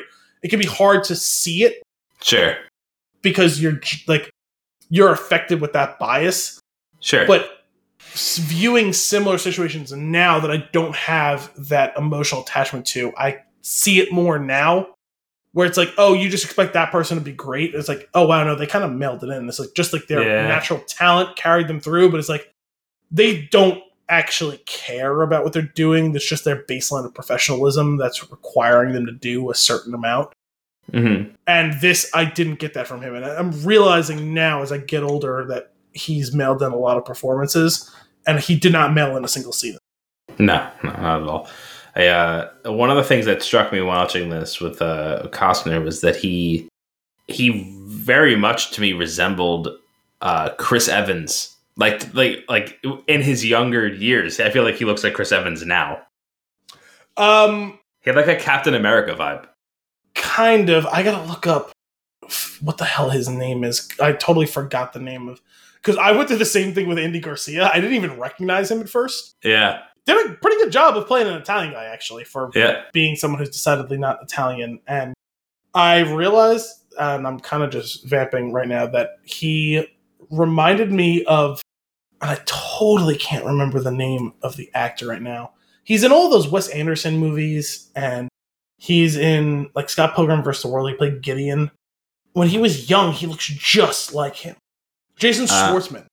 Oh, okay. That's kind of funny. And Andy Garcia in this movie looks exactly like like a clean-shaven, like, Jason Schwartzman, especially, like, him specifically in Scott Pilgrim, because he has the long, slick-back black hair. Mm-hmm. Well, actually, I guess it wasn't real slick back in that, but still, like, similar enough hair. Like, clean-shaven, but you can see stubble, like, where it's like he has, like, he could grow a beard if he chose. Like, he could grow impressive facial hair if he chose to. But he's like, if you needed him to have a beard, he could in a few hours. Yeah, that's what I'm saying. He looks a lot like him in this movie. In fact, I didn't recognize him at all. It took a couple of scenes. I don't know. Eventually, there was one scene where the camera caught him just an angle. I was like, oh, that's Andy Garcia. Yeah, you know. Yeah, that's funny. That's funny. He was good. He was great too. He was. He's playing a Jewish guy who's actually an Italian guy, but he's really a Hispanic guy. Like, you know, I'm not entirely sure what's going on there, but acting. Yeah, well, acting is what's going on, right? Like, yeah, that's funny. It's funny. It's like the reverse Scarface, where Italians and Jews were playing Cubans, and in this case, a Hispanic guy is playing an Italian guy who's pretending to be Jewish. Yeah, that's funny. We'll give you a tweet length review. A different sort of noir, a different sort of gang movie, a different sort of Connery. Heck of a flick. 8 out of 10. Nice.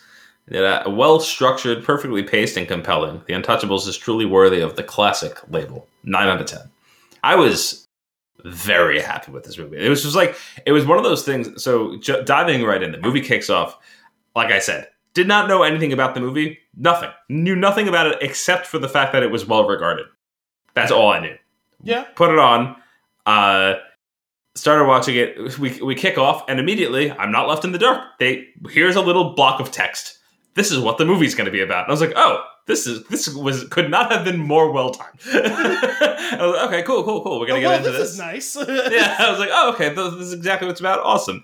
And then it starts off with this, you have that Capone's in the barber chair. He's getting like the interview from the press. It's tensions rise very quickly because like you're not really sure like how it's going to go. Then there's like a little thing that could easily set him off, and like the person that does it is very scared. And I was like, oh, this is cool. Like we're diving right in. I was totally expecting that to pay off eventually with that guy dying, and I don't think he. No, but just the idea of establishing like the fear, I think was really well done in what 40 seconds. Something like that. Like, and I was just like, oh, okay, cool. Like, you're gonna put him on screen. You're gonna give him this commanding presence, and then you're gonna bring out the fear, like right away, and show you what we're like. Here's the stage. This is our bad guy. Like, and I think they did a really good job with that. By the way, De Niro looked terrible as Capone. 100%. He looks as bad as Tom Hardy does as Capone.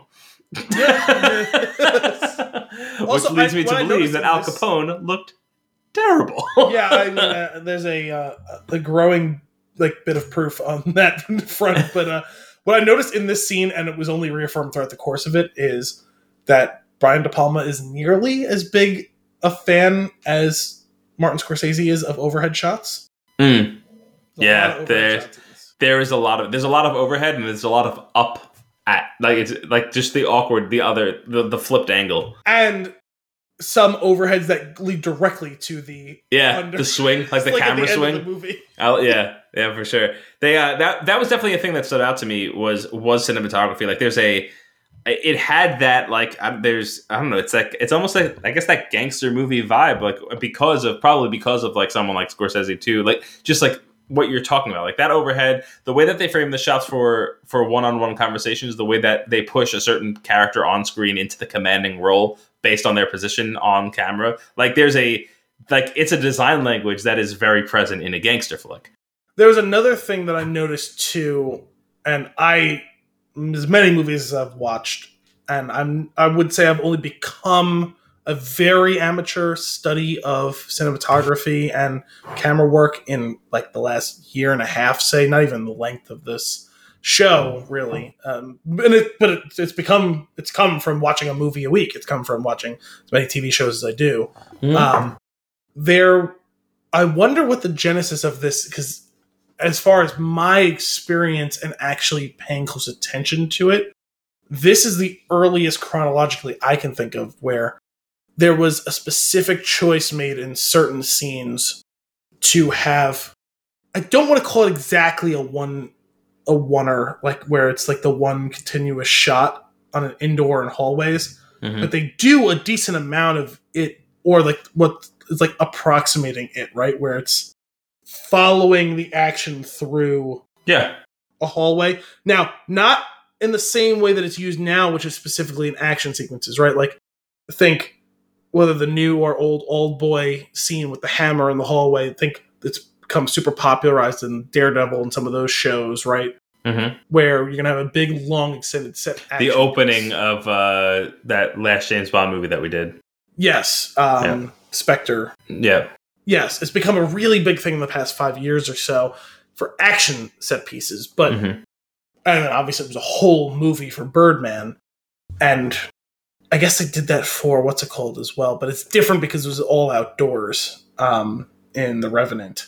But specifically, I'm noticing like in sequences indoors in hallways, it has a particular effect. It can have a very claustrophobic. 100% in a good way. A tension rising. Yes. Yeah, and they did it. I like the way that they do it in this movie. They do it through POV shots too, which is really interesting. Like where they put you in the shoes of the bad guy in one instance, which was really awesome. But I, in particular, I know my thought on this whole one shot is married to what you're saying about forcing the action to have a particular like importance of a certain character because of their placement in the shot.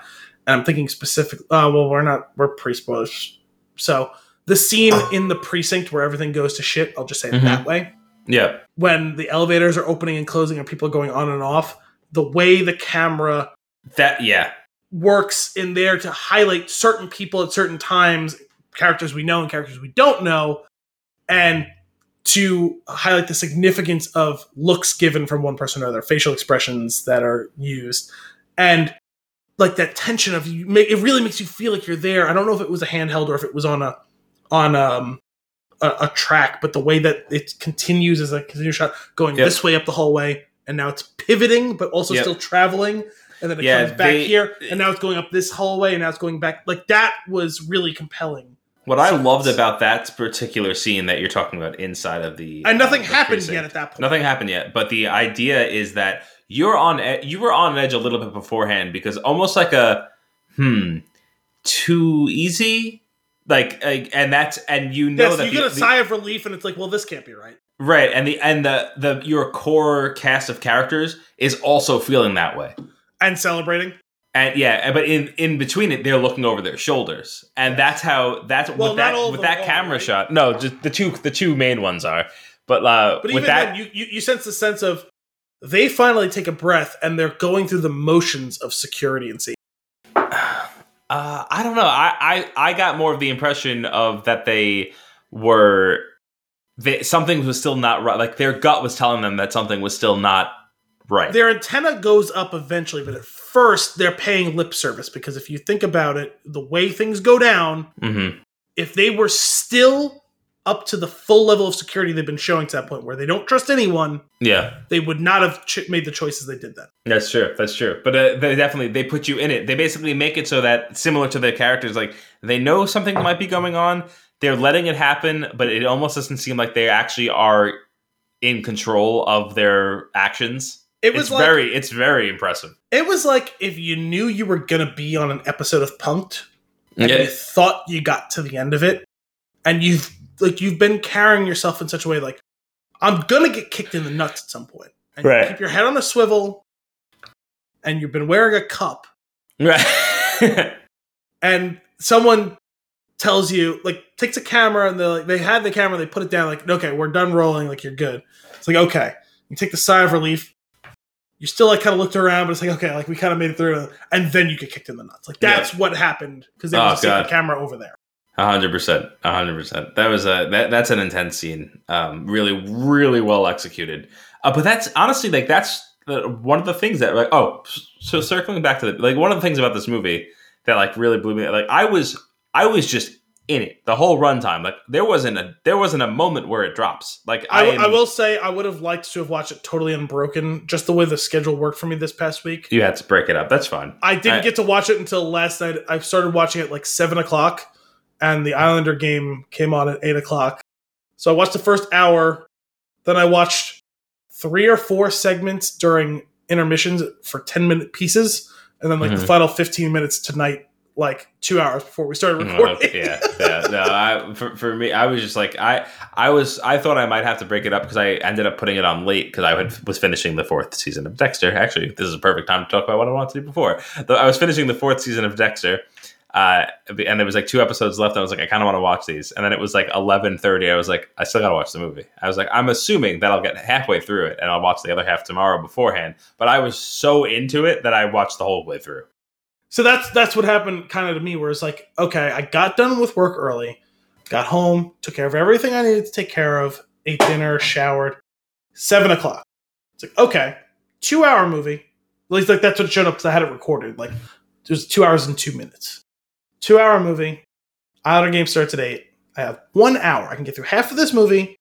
There's 2 intermissions. I can watch 10 to 12 minutes of it, and then I can finish up the last half hour or so right after the game. Very efficient. Because, like, hockey games are a little shorter than, like, football, baseball games. Like, it's, like, just over 2.5 hours. Like the game will end at 10:30. I'll watch the last half hour or so. I'll be done by 11:15, say 11:30, worst case. Go to bed. The Islander game went into 2 overtimes. Oh, man.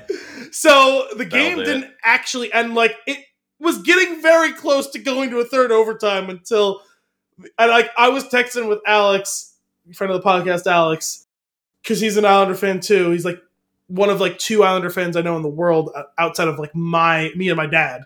Sure. And, like, me and him were texting, and I was like, oh god, it's 11:30. If this game doesn't end in this overtime, I'm not going to be able to watch the third overtime because it's 15 minutes before they even start the third overtime. It's not even going to start till after midnight, and I got to go to bed. I got to get up at 6 o'clock tomorrow morning for work.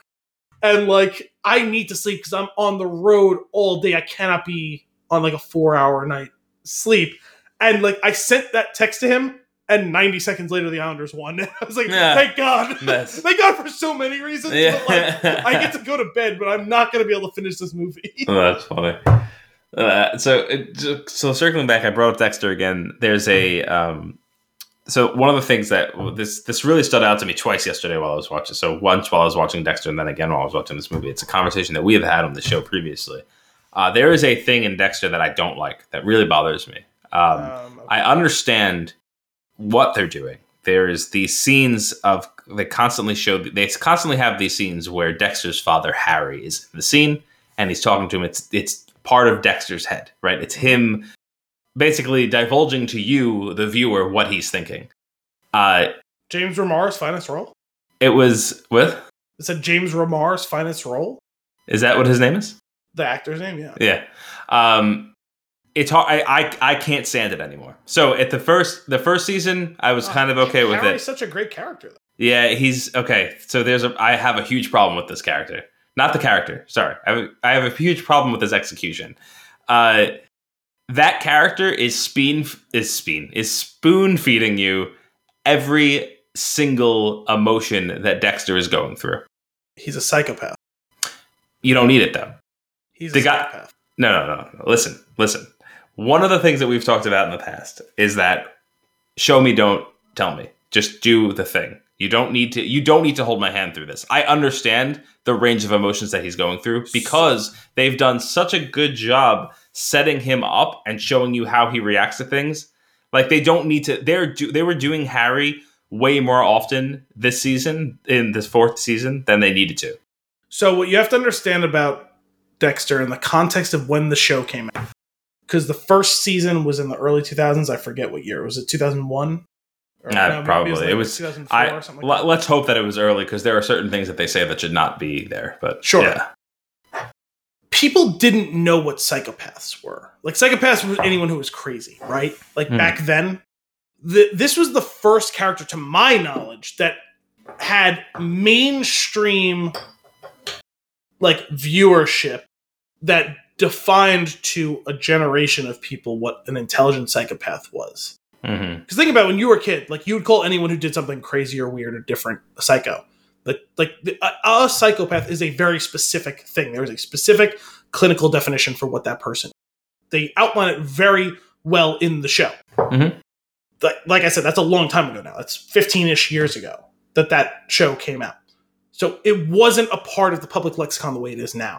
Mm-hmm. So you're going through this thing that is dated now with your current understanding and knowledge of the topic. And so they're explaining. I would argue. I would say that that's fair. I would say that that's right. However, it was not. It's done very poorly in the fourth season. It's done too often and too much. Whereas in the first and second season, they lay that groundwork enough for you to understand it, and they actually don't do it as nearly as often as they do in the fourth. There's too much breaking in the fourth season. But so you've accepted the first part of it. The second part of it is, by the end of the show, Dexter isn't really a psychopath anymore by the clinical definition of the word. Mm. Because part of being a psychopath is that you do not feel human emotion the way that other people do. Mm-hmm. And he does. Sure. So season 4 is what tips off the fact that he can be a person. I understand. I do understand what you're saying. I'm saying the execution is poor. There's too much of it. It could be a little heavy-handed, but considering... It's also very repetitive. Yes, it can be. But considering the context of the time period and what they were trying to do, it doesn't bother me because I understand why they're doing it. Sure. And I will say that it's okay. It's okay that it like, I'm not going to like yield. Like, I don't think like today it doesn't hold up. It's not going to hold up. Sure. It works. I understand the context. Like, you now have part of why it doesn't hold up is because of that show, though. Like, it's almost like a recursive function where it's broken itself. Sure, it wouldn't be as egregious, but it is still a shortcoming of the execution of the I would say maybe of not writing or directing. I'm not really sure. Somebody should have called out that we are actually getting this from the character on screen. We don't need the voiceover. We don't need this extra scene. Yes. Because it actually means so much more coming from the character's facial expressions and coming from their interactions with people. Yes. And you've already given it to us once, twice, 700 times this episode. Like, stop. Like, move on. You're right about that. I don't want you to feel like I'm like saying that your point isn't valid. There is a greater context that I think outweighs what you're saying. Even though what you're saying is true, it's just not like it's true, but it doesn't affect it as materially as it should. Like if you view it within the context of when the show happened. Like I phrased that while I understand what you're saying, I also don't think that it's on me to view it in the context of when it happens. I can appreciate it and I can respect it. I mean, it doesn't hold up. A lot of things happen within a snapshot of like the time in which they happen. Well, right? Let me bring you back into The Untouchables, where it is perfect execution without spoon feeding you the entire thing. So what I'm specifically getting at is Ness's character, where you are given once vocally that he is a lawman.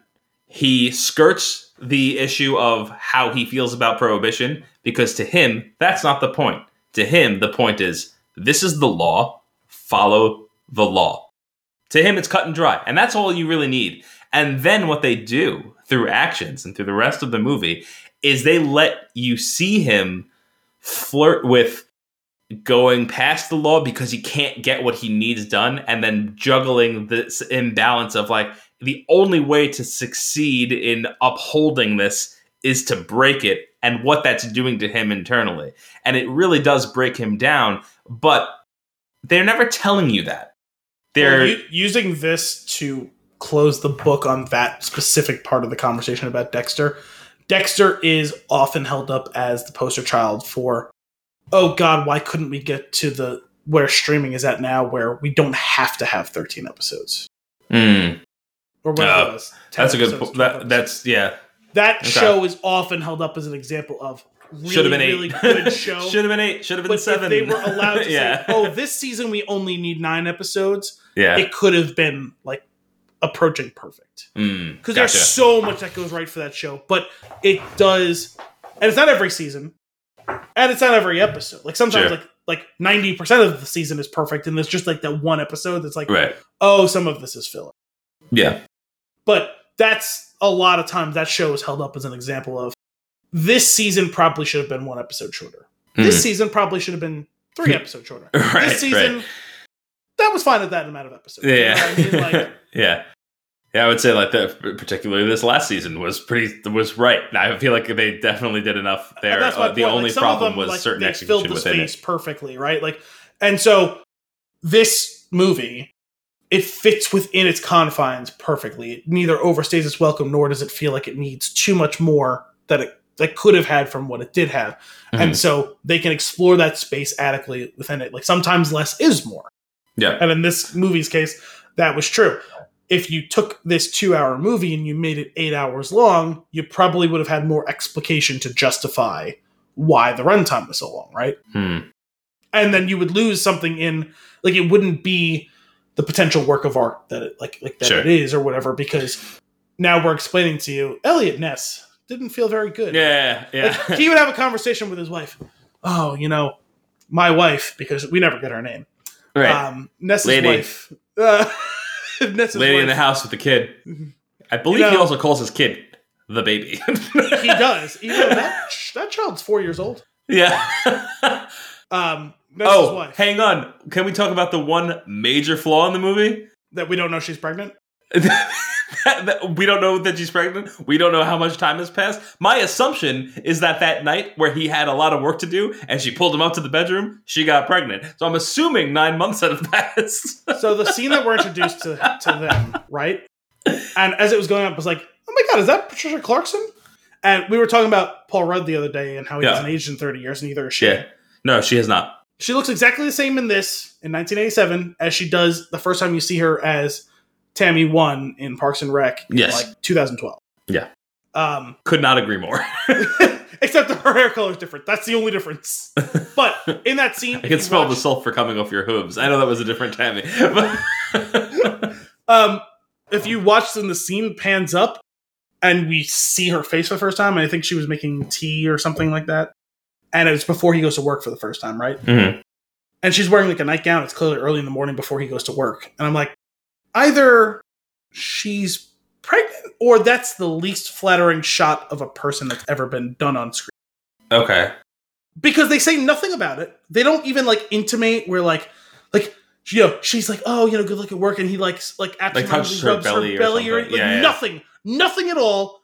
45 minutes later, she has a kid. Yeah. And I was like, oh wow, so she was pregnant. Thanks for establishing that. Yeah.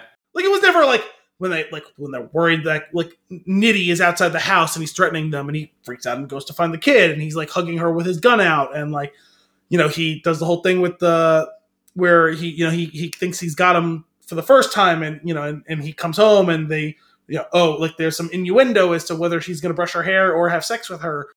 At no point do they ever in any way, shape, or form establish that she's pregnant. Right. Other than that one first establishing shot of her in profile in which it was like, man, she is really getting an unflattering look at this or she's pregnant.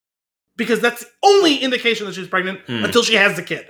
Right. Yeah, that was odd. It almost seems like something was cut. Like there's like a director's cut somewhere where there's more to that. Like that's definitely a piece that was... That was the only thing that I was just like, wait, what? I was also like, seriously though, how much time has passed between when the screen went dark a moment ago and now? No.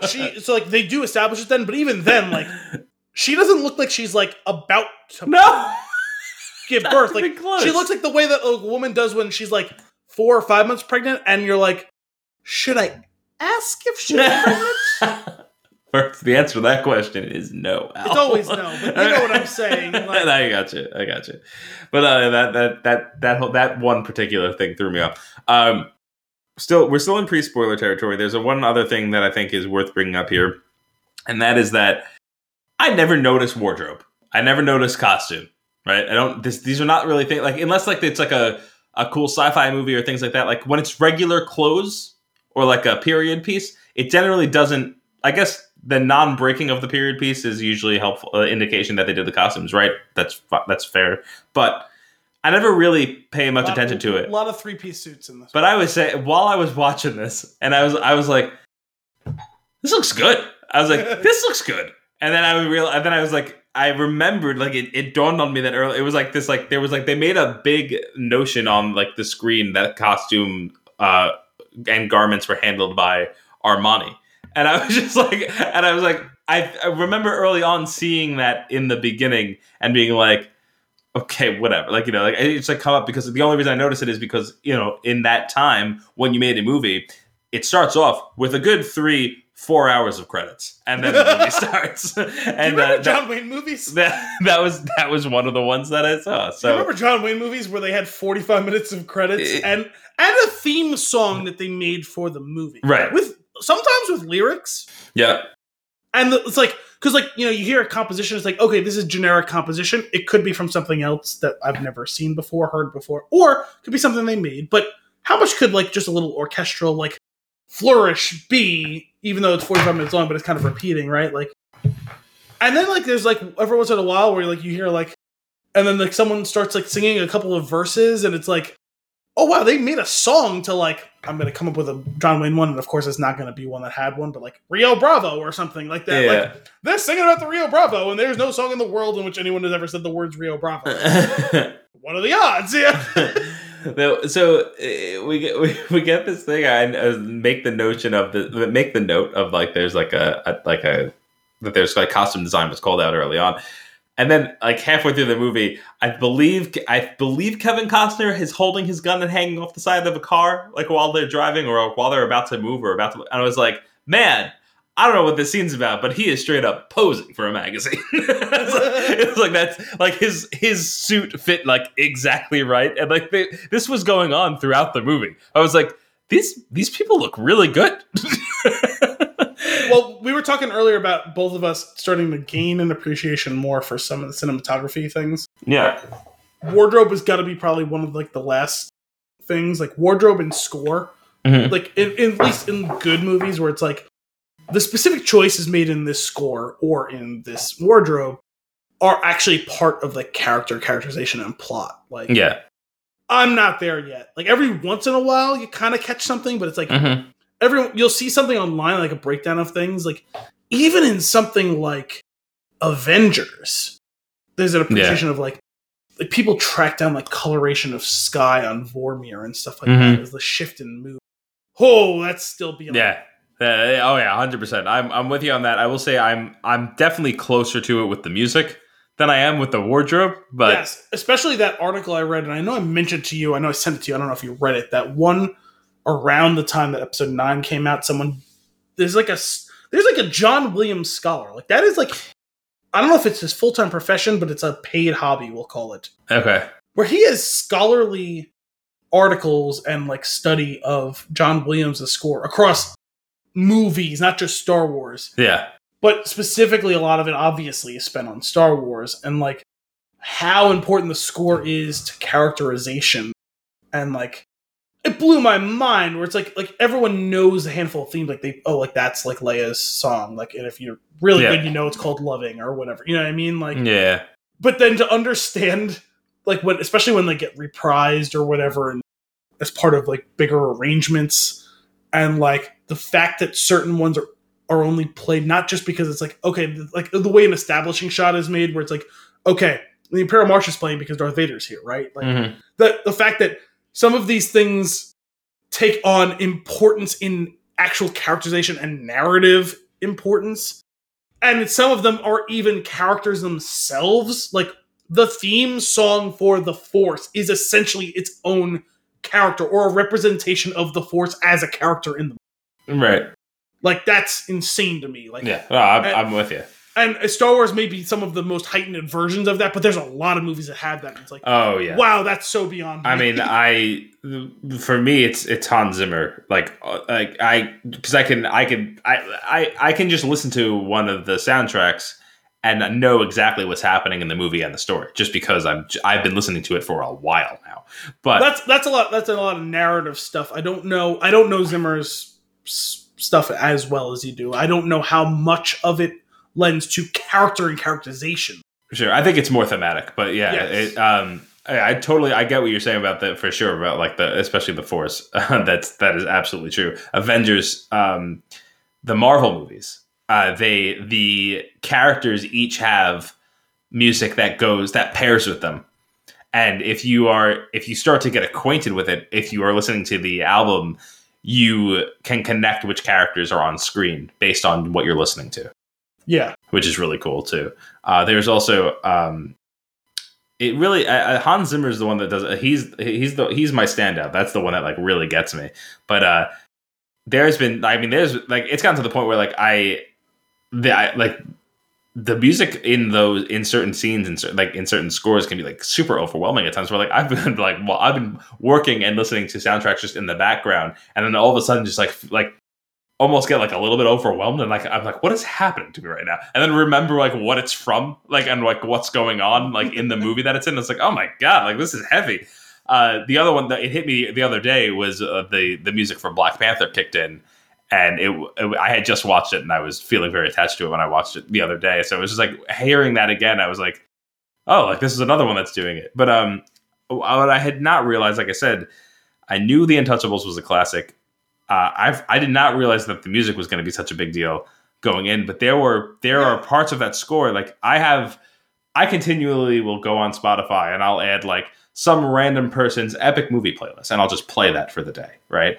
And music from this movie, like when it started playing, I was like, I know this. Like I know this, and I've never seen this movie before. It's because it has made its way onto those playlists, and I was like, this is really cool. See, I would never think to do that listening to random things. Like I would like. You know, I've thrown on, especially if I'm going to do writing or editing, like, or if I'm going to do a marathon session of like editing a bunch of Brian's stuff for like the site, like I'll throw on a score to like, it's a Star Wars. Sure. Lord of the Rings. Like I've thrown on scores for like Mass Effect or stuff like that. I could never imagine myself throwing on like a compilation of things that I may or may not have like heard from movies I may or may not have seen. Yeah. No, it's I very much enjoy it. But this movie definitely also has some pretty great music in it. I want to let's dive further in and just say from this point forward we'll be lifting the veil so that we can go full spoilers. But I mean, if you've gotten this far and you haven't seen it, like I said, I hadn't seen it until last night. Me either. The reason we talked about it last week because I mentioned a few times in the past few weeks, like I want to start serious. Like if I was off, I've been working sometimes entirely too much through the pandemic, through quarantining and all that. Like I have always wanted to get to old classic movies. We obviously love movies because we do this movie podcast. I think you feel the same way, even if our lists don't 100% overlap. This has been one of the ones that's been on my short list of the much longer list of classic movies I want to get to. Yeah, for sure. I definitely. So like we're saying, like if you're interested in that type of stuff and you haven't seen this, it's absolutely worth your time. Pause here, watch it. Don't let us spoil anything else for you. Like it's a good movie. It's very awesome. So diving in, we're in post spoiler territory now. One thing I just want to point out, I have the IMDb page open on IMDb at the top. You know how they have like the carousel of pictures from the like stills from the movie. Sometimes they swipe across. One that just popped up was a picture of the calendar. Yesterday was September 15th. I was watching Dexter. They open the count. They point out a calendar on the date, September 15th, and circle it. Boom. We're like, whoa, me and Kim, that's weird. Then later on, I'm watching this movie. Movie kicks off. Little girl gets exploded. And then they turn into they go into Ness's house. His wife is at the calendar, rips off the 14th. It's September 15th. I'm like, what is happening right now? It's the weirdest thing. It's very unsettling. But speaking of that intro, when it blows up, I was like, oh, it's this kind of movie. Like I didn't know where we were going just yet, but I was like, oh boy, this is gonna get dark. Which is funny because as I was watching this movie, I was like, man, the idea of what like a dark mob movie is so wildly different in the last 25 years because like this movie is dark. Yeah. For then. Yeah. Because if you made that exact movie with today's sensibilities, it would look a lot different. Oh yeah. And I was like, man, like I can only imagine like this was probably like people were like, oh fuck, this is like a like like, buckle up. Me, like, yeah, and for me, I was like good movie, yeah, but like I never felt like the weight of it on me. Mm. You know what I mean? Like other than that one scene with the little girl, like I never felt like the weight of this movie. Maybe the scene in the elevator. Well, like it was a rough go, but even that, like you don't see it.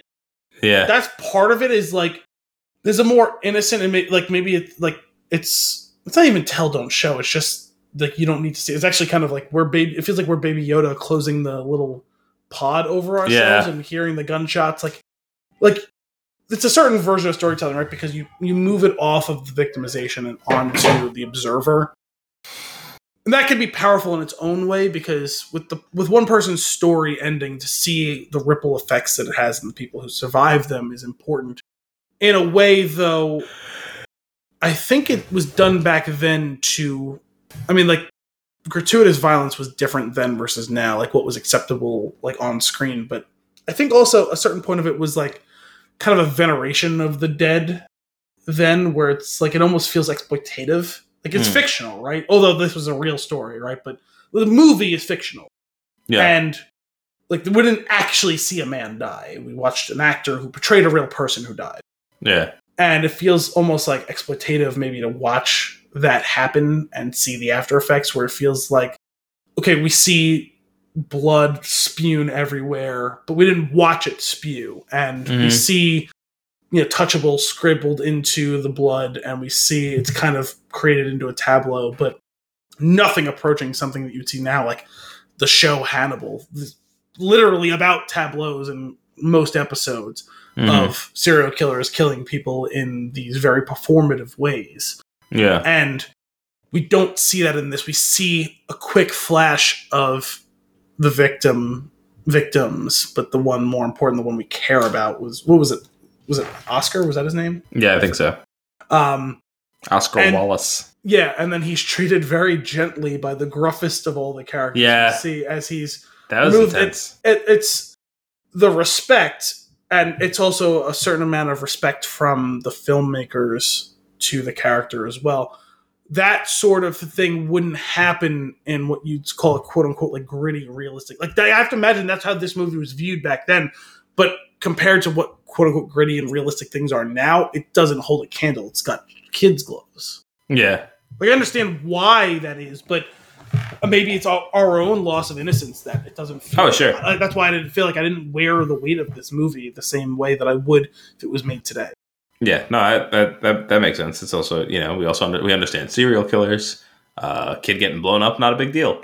That's where we're at today. That line from The Dark Knight, right? Like they blow up a transport with soldiers overseas and nobody blinks an eye, but I threaten to blow up one hospital and everyone loses their mind. Yeah, like that's what like when you expect it. You're desensitized to it. It's only when it truly shocks you. And something made back then can't shock you the way that things are now because we've crossed boundaries many times over as the generations go. Whether that's right or wrong, it simply is. Mm-hmm.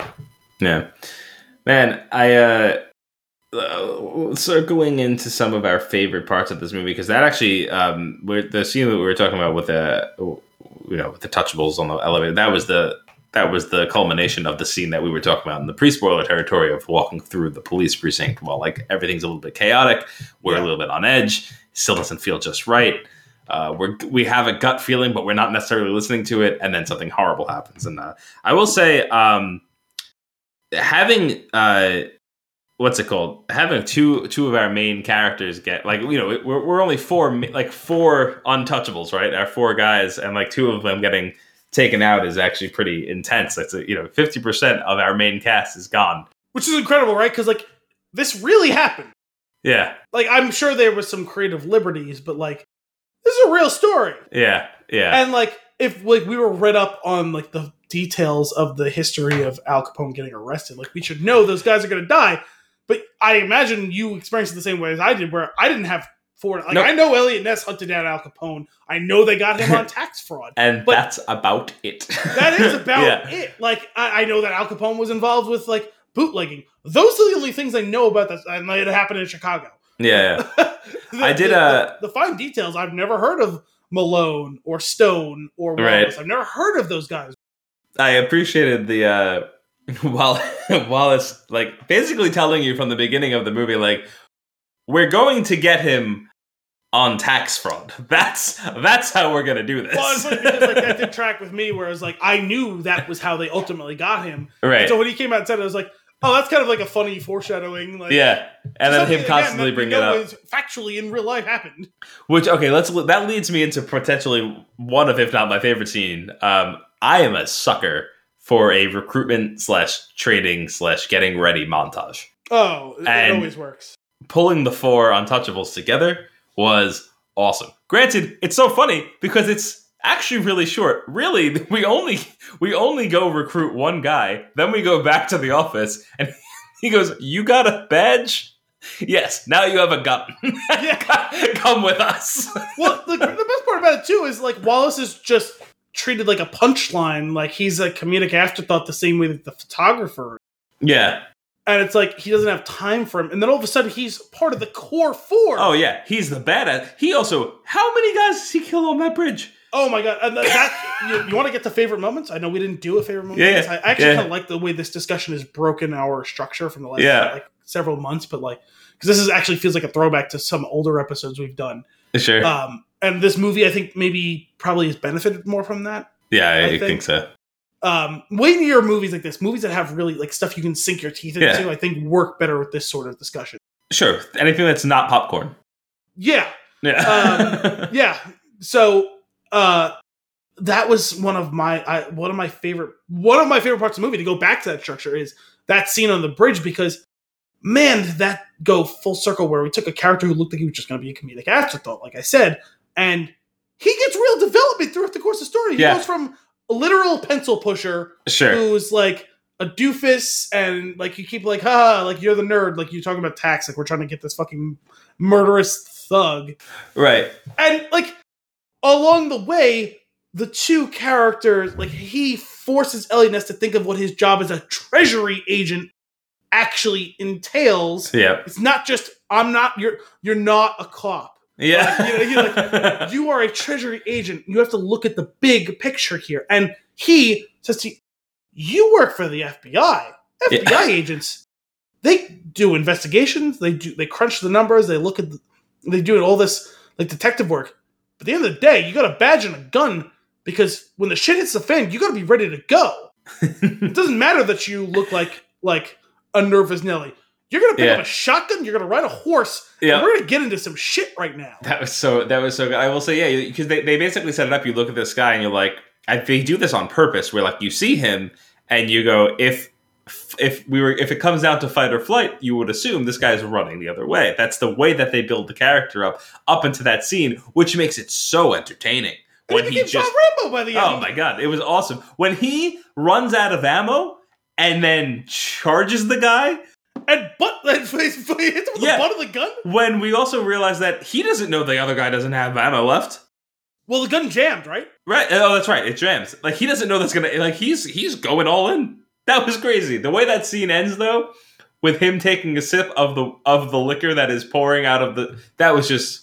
We go from, kiss. Like, teetotaler pencil pusher to literal badass, shot up 2 trucks, kills a bunch of dudes, like... smashes in this dude's face with a shotgun and just swigging this illegal Canadian whiskey. Yeah. Oh my god. With a grin on his face the whole way. So that was so good. That entire scene is actually amazing. From the beginning of like being on top of the mountain, talking to the Mounties, describing like how this is going to go down, how we're going to coordinate, to everybody like basically fiddling their thumbs, twitching, freaking out inside of the cabin, except for Malone, right? That's Sean Connery's name. Except for Malone, who's trying to tell them to calm down. He's like, this is part of it. He's like, you just live in this until it's time. I like that he goes to Andy Garcia's character. Did you already check it? Yeah, then leave it alone. that was a great which line. Is great, and like that's like, but you could argue it as like, okay, maybe this is part of his like process, or whatever. Like, there's like real, tangible life advice that could have been applied to anyone to what he says to Ness, right? The meeting has been arranged for a certain time. The clock will work when it does. Right. Like, there's no point in like hemming and hawing and work. Like, it'll be when it's gonna be. Like, yeah. Until now, like, you can be nervous, but like pacing isn't gonna change anything. Look at the clock. It'll happen when it's gonna happen. Paired with the perfect punctuation of eating a salami with a butcher's knife. But I love that they ride out there. The way that they incorporated the horses into that scene was really awesome. It made it super exciting, like a cowboys and Indians type of like. Oh yeah, that went full Western. That was awesome. Also, I have to say, I wonder. Again, Mamet script, super famous like screenplay writer, De Palma like directing. He's known as one of like the old school auteurs, right? I have to imagine that was an improvised line when Malone chases down the guy with the ledger and says, "Enough with all this running crap." Yeah. I have to imagine that was just a take. Where they probably ran that take 8 times, right? And he's chasing him down, and he just says to De Palma, not even to the other actor, "Enough with all this running crap." And he goes, "You know what? This works for this scene. Fuck it." Yeah. Check the gate. I do love when we get Ness gets back into the house, and there's that one guy that's hiding. The way they do that scene, that's like a very noir scene, right? Yes, and I'd like to hear what you have to say, but I must interject. Yeah. Where the fuck did he get that grenade from? Yeah, I don't know. Had it in his pocket? They had shotguns, which, by the way, were not the right weapons fit. They should have had rifles or Tommy. Like, Stone has a Tommy gun. Like, he's the only one. Why do they have shotguns in a scene like where they have to engage at distance? Yeah. You don't engage from horseback at distance with a shotgun. Yeah. But where the fuck did he get a hand grenade from? Yeah, it's not clear. He whipped that out of his pocket, and I was like, is that a fucking hand grenade? I think we're just supposed to assume that they were like stocked up, like and ready for battle. But a hand grenade? Yeah. Well, there was the line in the beginning about hand grenades and Tommy guns. What policeman issued a fucking hand grenade? Is it possible that he grabbed it and we didn't see it? Like, did he maybe grab it from one of them? Or like from the car? I was wondering because it's actually the only plausible explanation, but we don't actually see that to my knowledge. Yeah, that's a good point. But please continue on with what you were saying. Oh no, yeah. So I love that scene, right? So the bad guy goes into the cabin. Ness is on the outside of the shot, like closest to the camera, against the wall, next to the window. That was actually a cool shot, although I do question the physics of that. I have to imagine he'd be able to see him. He would 100% see it, but he's doing almost like a Roger Rabbit-esque look out the window, which was pretty great, because that made it feel like the 30s. I don't know, like just the way that they did it it made it feel like an old film, which is really funny for a movie that's a little bit older, doing an even older take, right? It's funny, actually, even at times, I actually thought this was a movie that was slightly older than it was. Like, I thought this was more like 1980, not 87. Mm-hmm. Which actually makes it even more impressive, right? Yeah. Like the later that you go to get that much of that older feel to feel natural, it's pretty amazing. That whole scene sequence, the grenade getting in there, holding the guy up to the gunpoint, telling him to drop it, telling him to stop, and when he shoots him, when Ness shoots the guy down, and then he's real mad that he had to do it. He's like, "You don't speak." He's like, "What? You don't speak English?" Or like, "You don't hear me?" Like, he's like, "What was that?" Like, he's having a monologue with himself, yelling at this corpse. That was the only time where I kind of laughed at the movie because I was like, "Well, no, he doesn't speak English. You could clearly hear him yelling at you in Italian." Sure, but I mean, he spoke English. I'm fairly certain. That was just an Italian curse. No, that one character. No, he says I think 2 separate lines in Italian. Oh, interesting. That wasn't an Italian either American. way. That was Either an way, Italian he knows guy. what he's saying. I don't think it really matters if it speaks English. Well, you can certainly infer what he's saying. Sure. Like, the guy has a gun on you. Yeah. Like, he's clearly a cop. They've busted up your whole thing. But, no, he literally couldn't understand what you're saying. He only speaks Italian. Yeah, but I do love that, like, this movie does that thing where, like, every little, like, if we're going to do something and we're going to leave it around, it's going to come into play later. And, like, I feel like they did a lot of, except for the baby. Or apparently maybe the baby bump did come in later. That was the only indication that the child was going to be born. Anyway, but leaving that body there, but not in frame from the doorway, was actually really, the way that actually is all staged is perfect for the coming scene, which ends up being a tremendous scene. Yes. Malone's losing it. He wants the information. He wants to know what's going on. They're this close. They're playing good cop, bad cop, whether or not Ness realizes it. I thought they were playing bad cop, bad cop. No.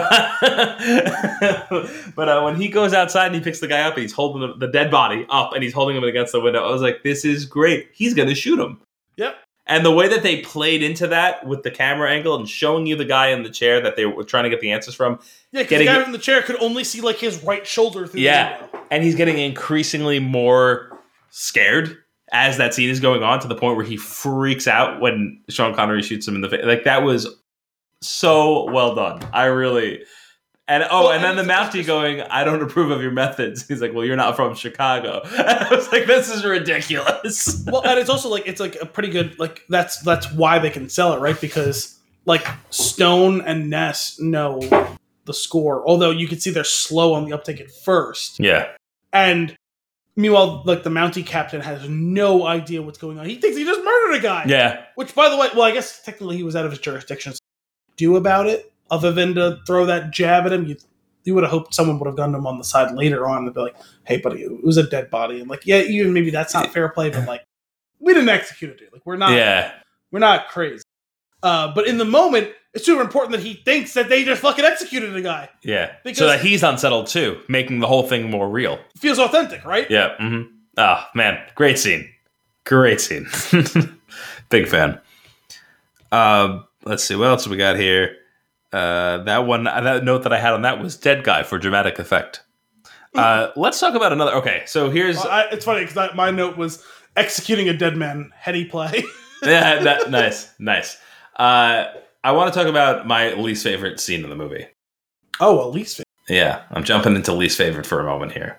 Because it is the stroller going up the stairs. It was a bit much. Was horrible. Going down the stairs, fine. That was slow and enough time to make it dramatic. That's cool. Going up the stairs? It was symmetrical. Oh my god. That was 40 minutes.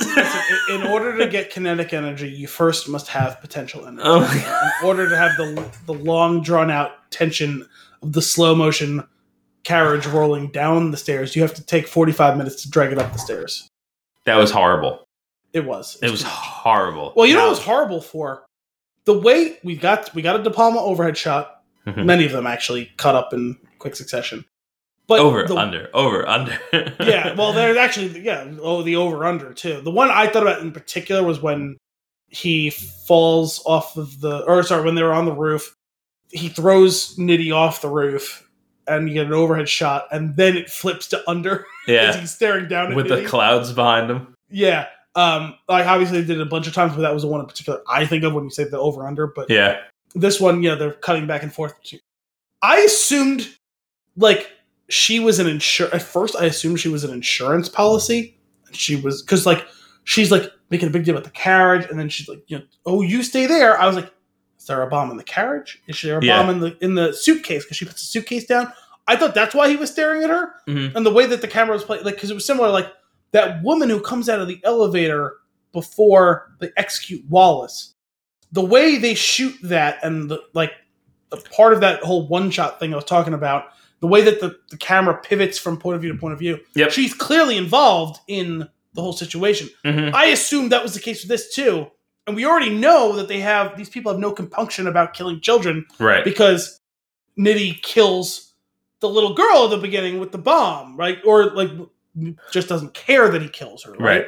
So I was wondering, is there a bomb in the suitcase? Is there a bomb in the carriage? Is the baby not real? Is she going to scoop the baby and leave the carriage? And the carriage is the bomb? Right. And I thought that's why he was watching her, was because that's clearly not correct, this in the situation. And no, it's just, I really want to go help that lady who's all alone with her.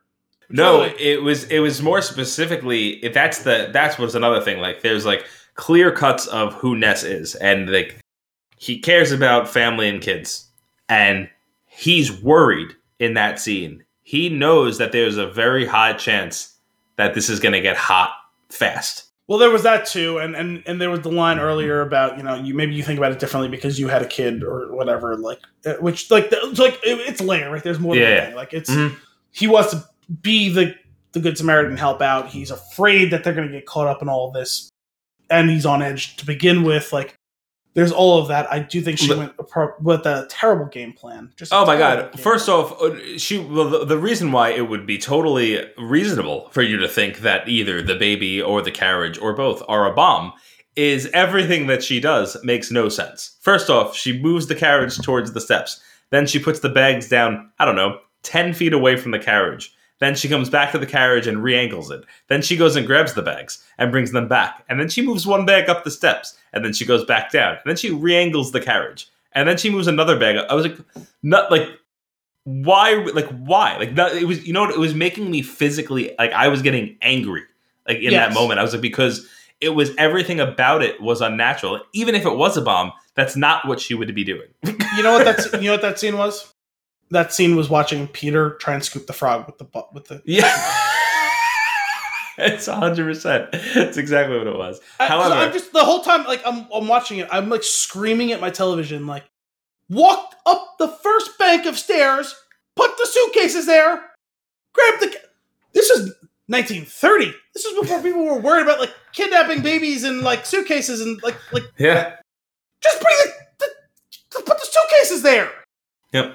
So I'm not saying walk outside and put them all up 3 flights of stairs. Top of the 1 flight of stairs.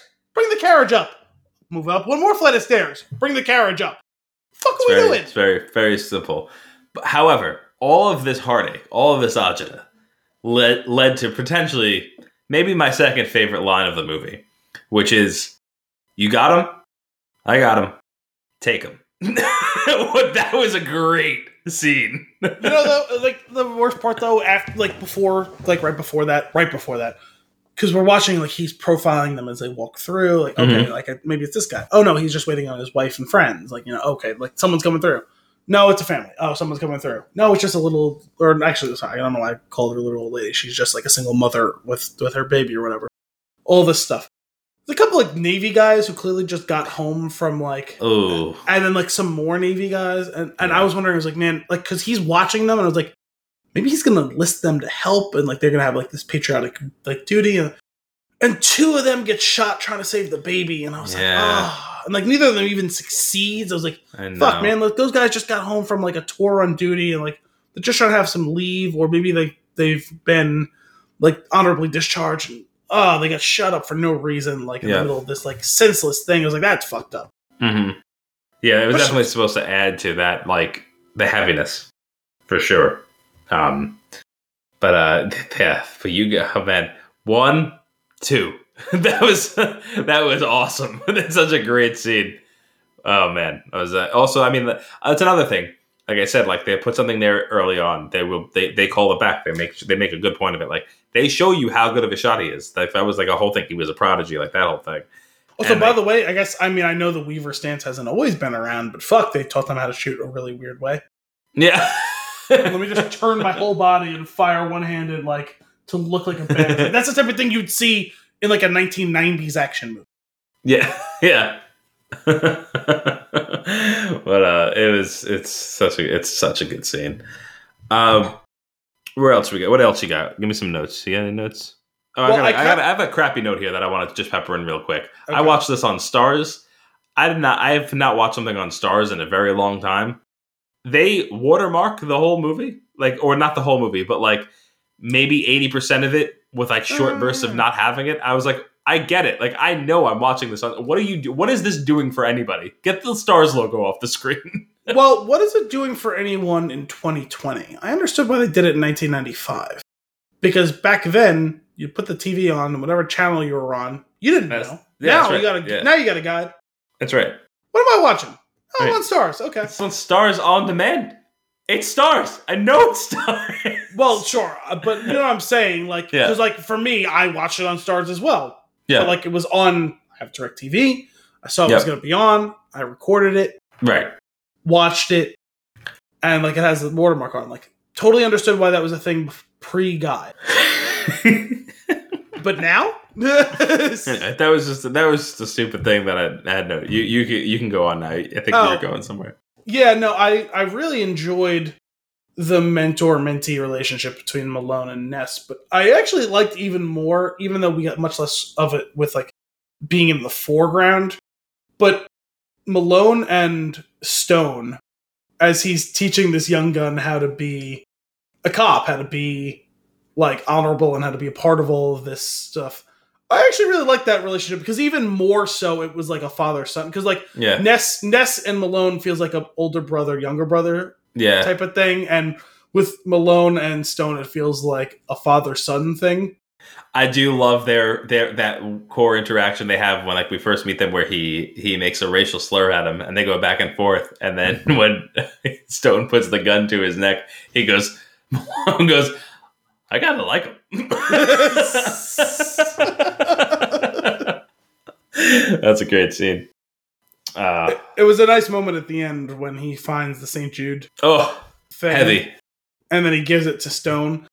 I thought that he was going to follow him and become a treasury agent. Like, I don't know. Like, honestly, after I was like a cop in Chicago and I busted up everyone's good time, I wouldn't want to stick around in Chicago. Sure. That's a great way to get shot in the back. Yeah. Which we've learned over numerous quizzes is one of your fears. Yeah. I don't want to talk about it. Who's going to get you? All right. I mean, I'm not afraid of actually literally getting shot in the back, but... Fair enough. Metaphorically speaking, getting Julius Caesar. Jesus. One another favorite line of mine, when we're in the courthouse and we find out the jury's been bought, and then we go into the judge's chambers. So brazenly, too. Oh, yeah. Well, we go into the judge's chambers, and Ness goes, I need a moment. And he talks to the judge. You don't hear what they're saying. He goes back, and the judge eventually makes the call to switch the juries. And the TA turns to him and goes, what did you tell him? Wait, what did you say to him in there? I told him he was on the ledger too, but he wasn't. I know. Which just goes to show how dirty this was. But, it actually made me wonder because, and this is actually probably one of the very small failings in this script / direction. I wish they showed us a little more about the corruption. That was one of the very few things that we were told about more than we were shown. I mean, that's fair. Don't get me wrong. Wallace dies, the informant dies.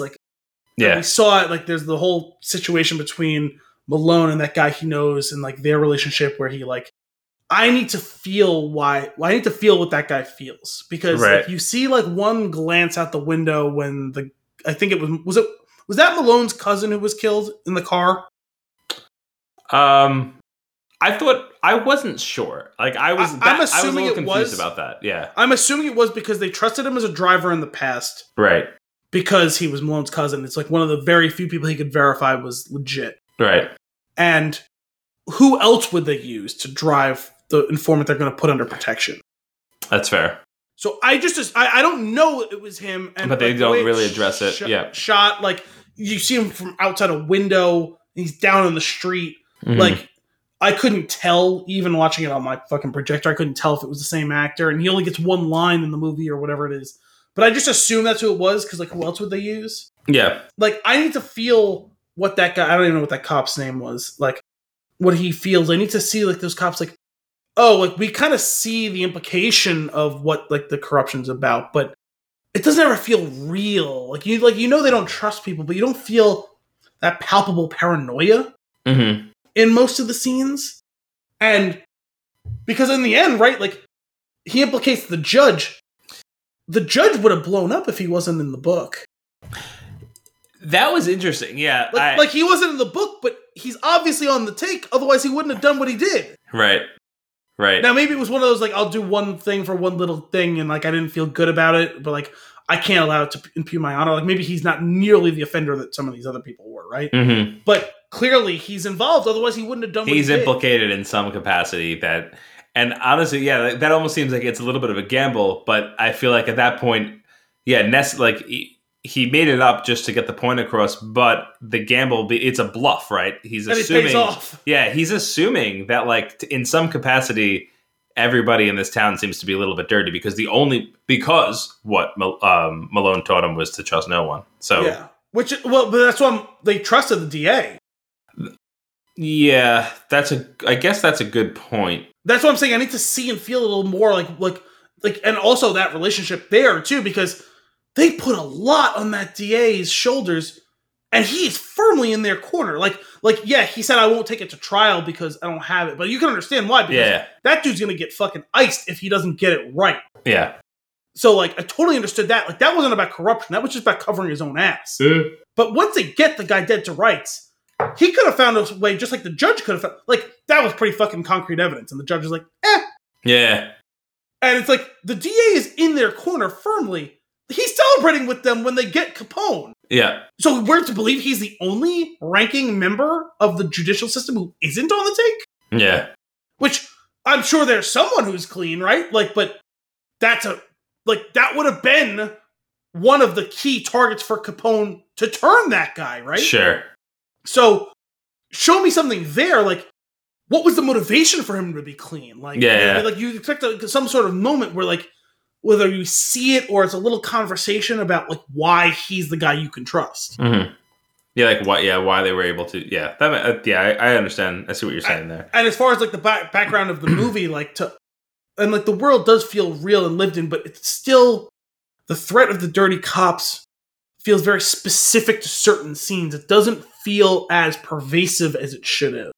Where, oh God, it's everyone, or 95% of them, or whatever it is, we can't trust anyone. It's very scene specific, and it's hard for us to relate to that phenomenon, seeing so little of it, seeing how it affected the cops themselves. We see that guy was a little bit conflicted, but not really that conflicted. It's just kind of, because in the end, right, it's he sees the guy's dead and just kind of nah. And then he says to Malone, well, I'd hate to see it happen to someone I know. Yeah. That was the furthest his compassion could extend, is oh yeah, we used to work together. I don't really want you to die. Yeah. Like, it doesn't ever feel real. Yeah. I'm with you. There's a... That's speaking of on the take, this scene where the guy tries to bribe Ness. Ness calls the other guys back in, calls everybody back into the office, and then throws the stack of money at his face. Is really literally great. At his face. Yeah, it hits him like square in the nose, which is just awesome.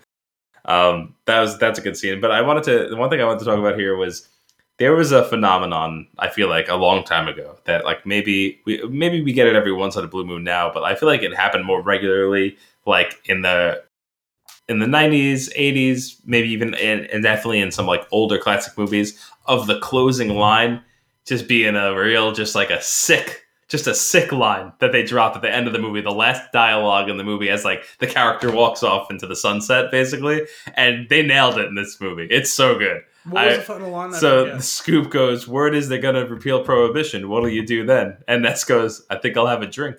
And then he walks off. And I was like, just to solidify who this character is, like we said earlier, like he doesn't really seem to have a preference or care about prohibition. No, he cares it's just about totally the about law, the principle. Yeah, which I think is such a I think he was able to maintain. I think that was trying to show you like almost like him maintaining who he is as a person, even though he went through all this crap. Like he came out with some scars and maybe had to make some adjustments, but at his core, he's still the same guy. I did think it was a little odd the way it went. I wonder how that happened in real time as opposed to what was revealed much later down the line. Because no one fingers him for throwing Nitty off the roof. Right. At least, right? Yeah. And, like, there was clearly murder. Like sure. He was going to kill him, then decided, no, I'm a lawman, I'm going to arrest him, and then he decided to kill him. Yeah. Well, he decided to kill him because of what he said about Malone, but yeah. Sure. And I totally understand why he did it, but like, that's not a good reason for a cop to kill someone. Sure. And then he goes downstairs to have the major confrontation with the judge, and he says in that meeting, I've had to break and become what it is I chose to fight just to take it out. And it worked. Mm-hmm. Like, if we're gonna have like the powerful moment where it's like, we gotta be the guys who's not going to take a drink while we're on the job. Like, you probably should have fessed up to murdering that guy. Yeah. Like, in the process of going through all of that. Like, because it feels like he gets to just walk off and, like, into the sunset, like you said, is like, killed that guy. Yeah, I do think, there's something to it of, like, the Malone basically pushed him to the point of understanding that there are going to be things that he's either going to have to do and stifle emotionally, like to get through this, or or it's not going to get done, or he's going to go down for it because he's not going to be able to come out with his hands clean. There was a big difference earlier in the movie, right, where he kills that guy and he says, would you rather be him? Yeah. Than go home and sleep. Like, there's a big difference between where the 100%. heat of battle, like self-defense, and I do have you dead to rights, and then I'm going to kill you. Yeah. After I've already gone through the whole thought process of I'm going to kill you, no, that's not the right thing to do. Yeah. But yeah, I mean, obviously a big part of it is being the White Knight and then, finding out whether he can be the Dark Knight, Right. What are you prepared to do? Yeah. So anyway, about that last line though, like I'll probably have a drink. It got me thinking of what are some other like awesome closing lines of a flick, right? Just a real fun, like really a great send off. And I was curious if you had any, but I pulled up this list that came from Short List of the 50 best final lines in movies. I was curious if there was any that came to the top of your head. Well, it's funny because I'm struggling to think of any of them now, but I'm thinking like you mentioning that mic drop moment of like walking off with a great line, right? But I was thinking this whole time, especially because they say the word untouchable a couple of times. Yeah. And it's actually fairly early on when the alderman says it, right? He said it. Well, and like if they didn't do it at any of those points, like as soon as you brought up the thing about saying that line, I'm thinking of like, this is like, would this have been one of those movies going back into that time period where it's like, he has a final monologue as he's like walking off, he goes, we were truly untouchable. Like that's the type of thing I picture. Oh man! So I popped this list open. There's a couple of. I'm gonna scroll through and pick out any that jump out to me, and stop me if there's any that that either you think of or that means something to you. But the first one on the list is actually pretty good. It's from Fight Club, and it says, "You met me at a very strange time in my life." I think that was a good line in context. The classic from Back to the Future, roads. Where we're going, we don't need roads. That's awesome. And the one that's on this list that is potentially my favorite, obviously, you know I'm a big fan of Memento, but the closing line of Memento was, "Now, where was I?" Which is such a great, like, in the context of everything going on in that film, is just so perfect. We got The Matrix on here. Where we go from there is a choice I leave to you. It's pretty solid. In Seven, William Somerset says, Ernest Hemingway once wrote, "The world is a fine place and worth fighting for." I agree with the second part. It's a good line. I'm thinking now, as I'm going to interject, and I would expect it's probably on there. Was it the last line? I know it's one of the last lines. I think it might be the last one. I think I'm about ready to have another adventure. The end of Return of the King, Bilbo, when he gets ready to step on the ship. It might be. We'll see. I think it's the very last one, but it could be the second to last. Oh, okay. Yeah, if it's second to last, it won't make it on, I'm sure. But they also have in here, obviously, Lieutenant Gordon at the end of The Dark Knight. He has a pretty lengthy line there. Yeah. I don't know. I didn't see this original Italian Job. But I've never seen the original. The line says, "Hang on, lads, I've got a great idea," which I just can only imagine in the context of what that movie's about, that it's probably pretty great. We have Usual Suspects, pretty well known. This one's good. Did we do Psycho on the show, or did I just watch it during the run of us doing the show? We've never done Psycho. Okay, so Psycho, the line is, "I'm not even going to swat that fly. I hope they're watching. They'll see. They'll see, and they'll know, and they'll say, why she wouldn't harm a fly." Did you ever see it? No, I told you several weeks ago when I saw North by Northwest. That's the first ever. Hitchcock. That's right.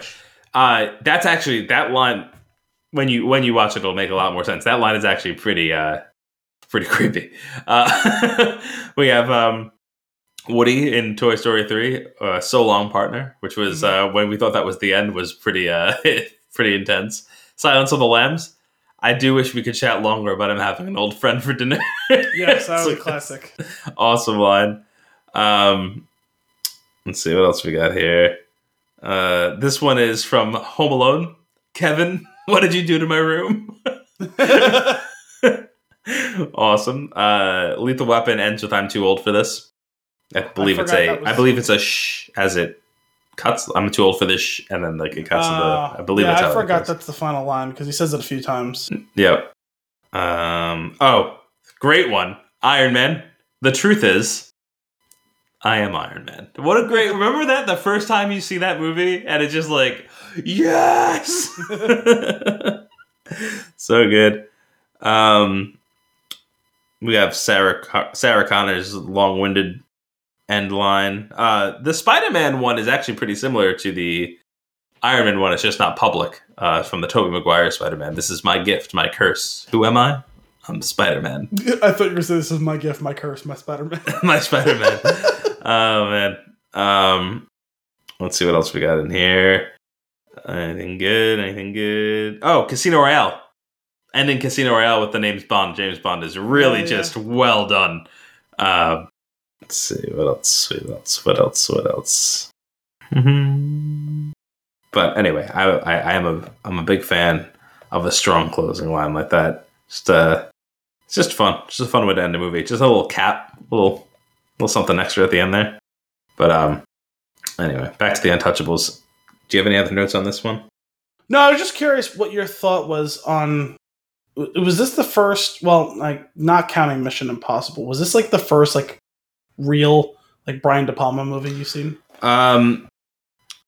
I want to say no, but let me see if I could. I'm gonna double check and see what's on the list here, because the name was familiar, and I feel like I had done I've seen Snake Eyes.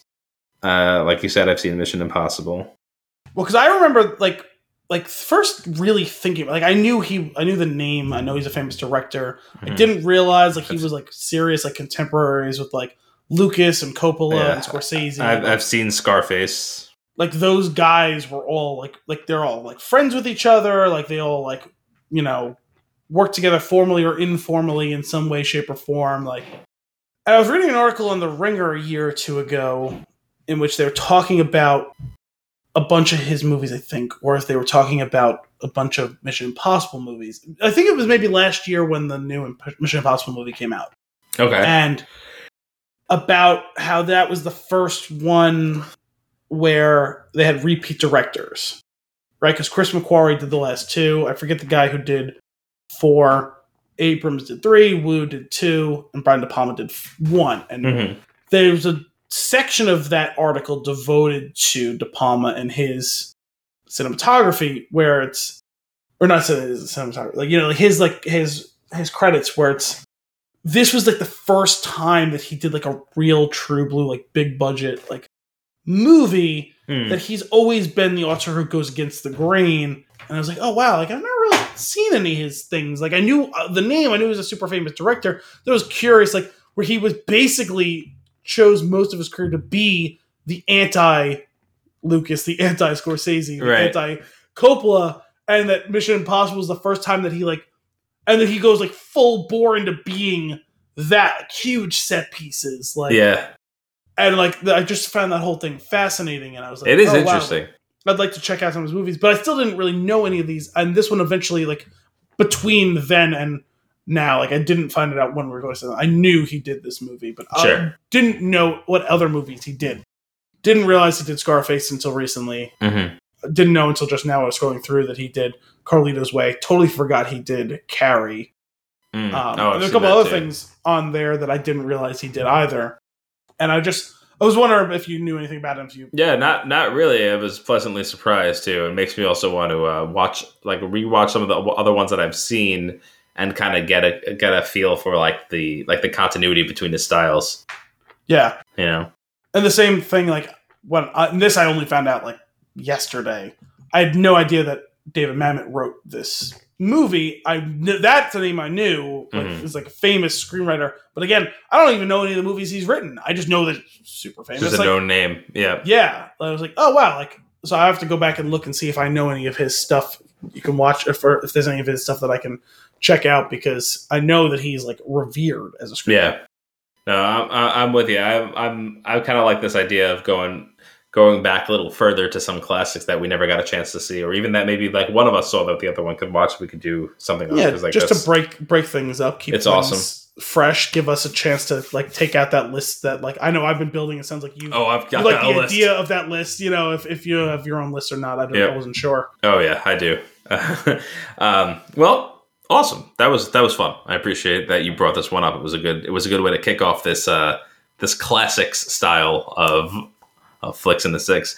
So that's all for this week's episode. We hope you enjoyed it. As always, if you have a movie for us to review or nuggets for us to discuss, you can send those requests to flicksinthesix@thespintune.com or tweet us at thespintune. Old movies, new movies, whatever you want, let us know. We'll do them. Tune in next week for more movie and beer goodness. Until then, I'm Anthony Costanzo. I'm Al Bielsi. Thanks for coming out.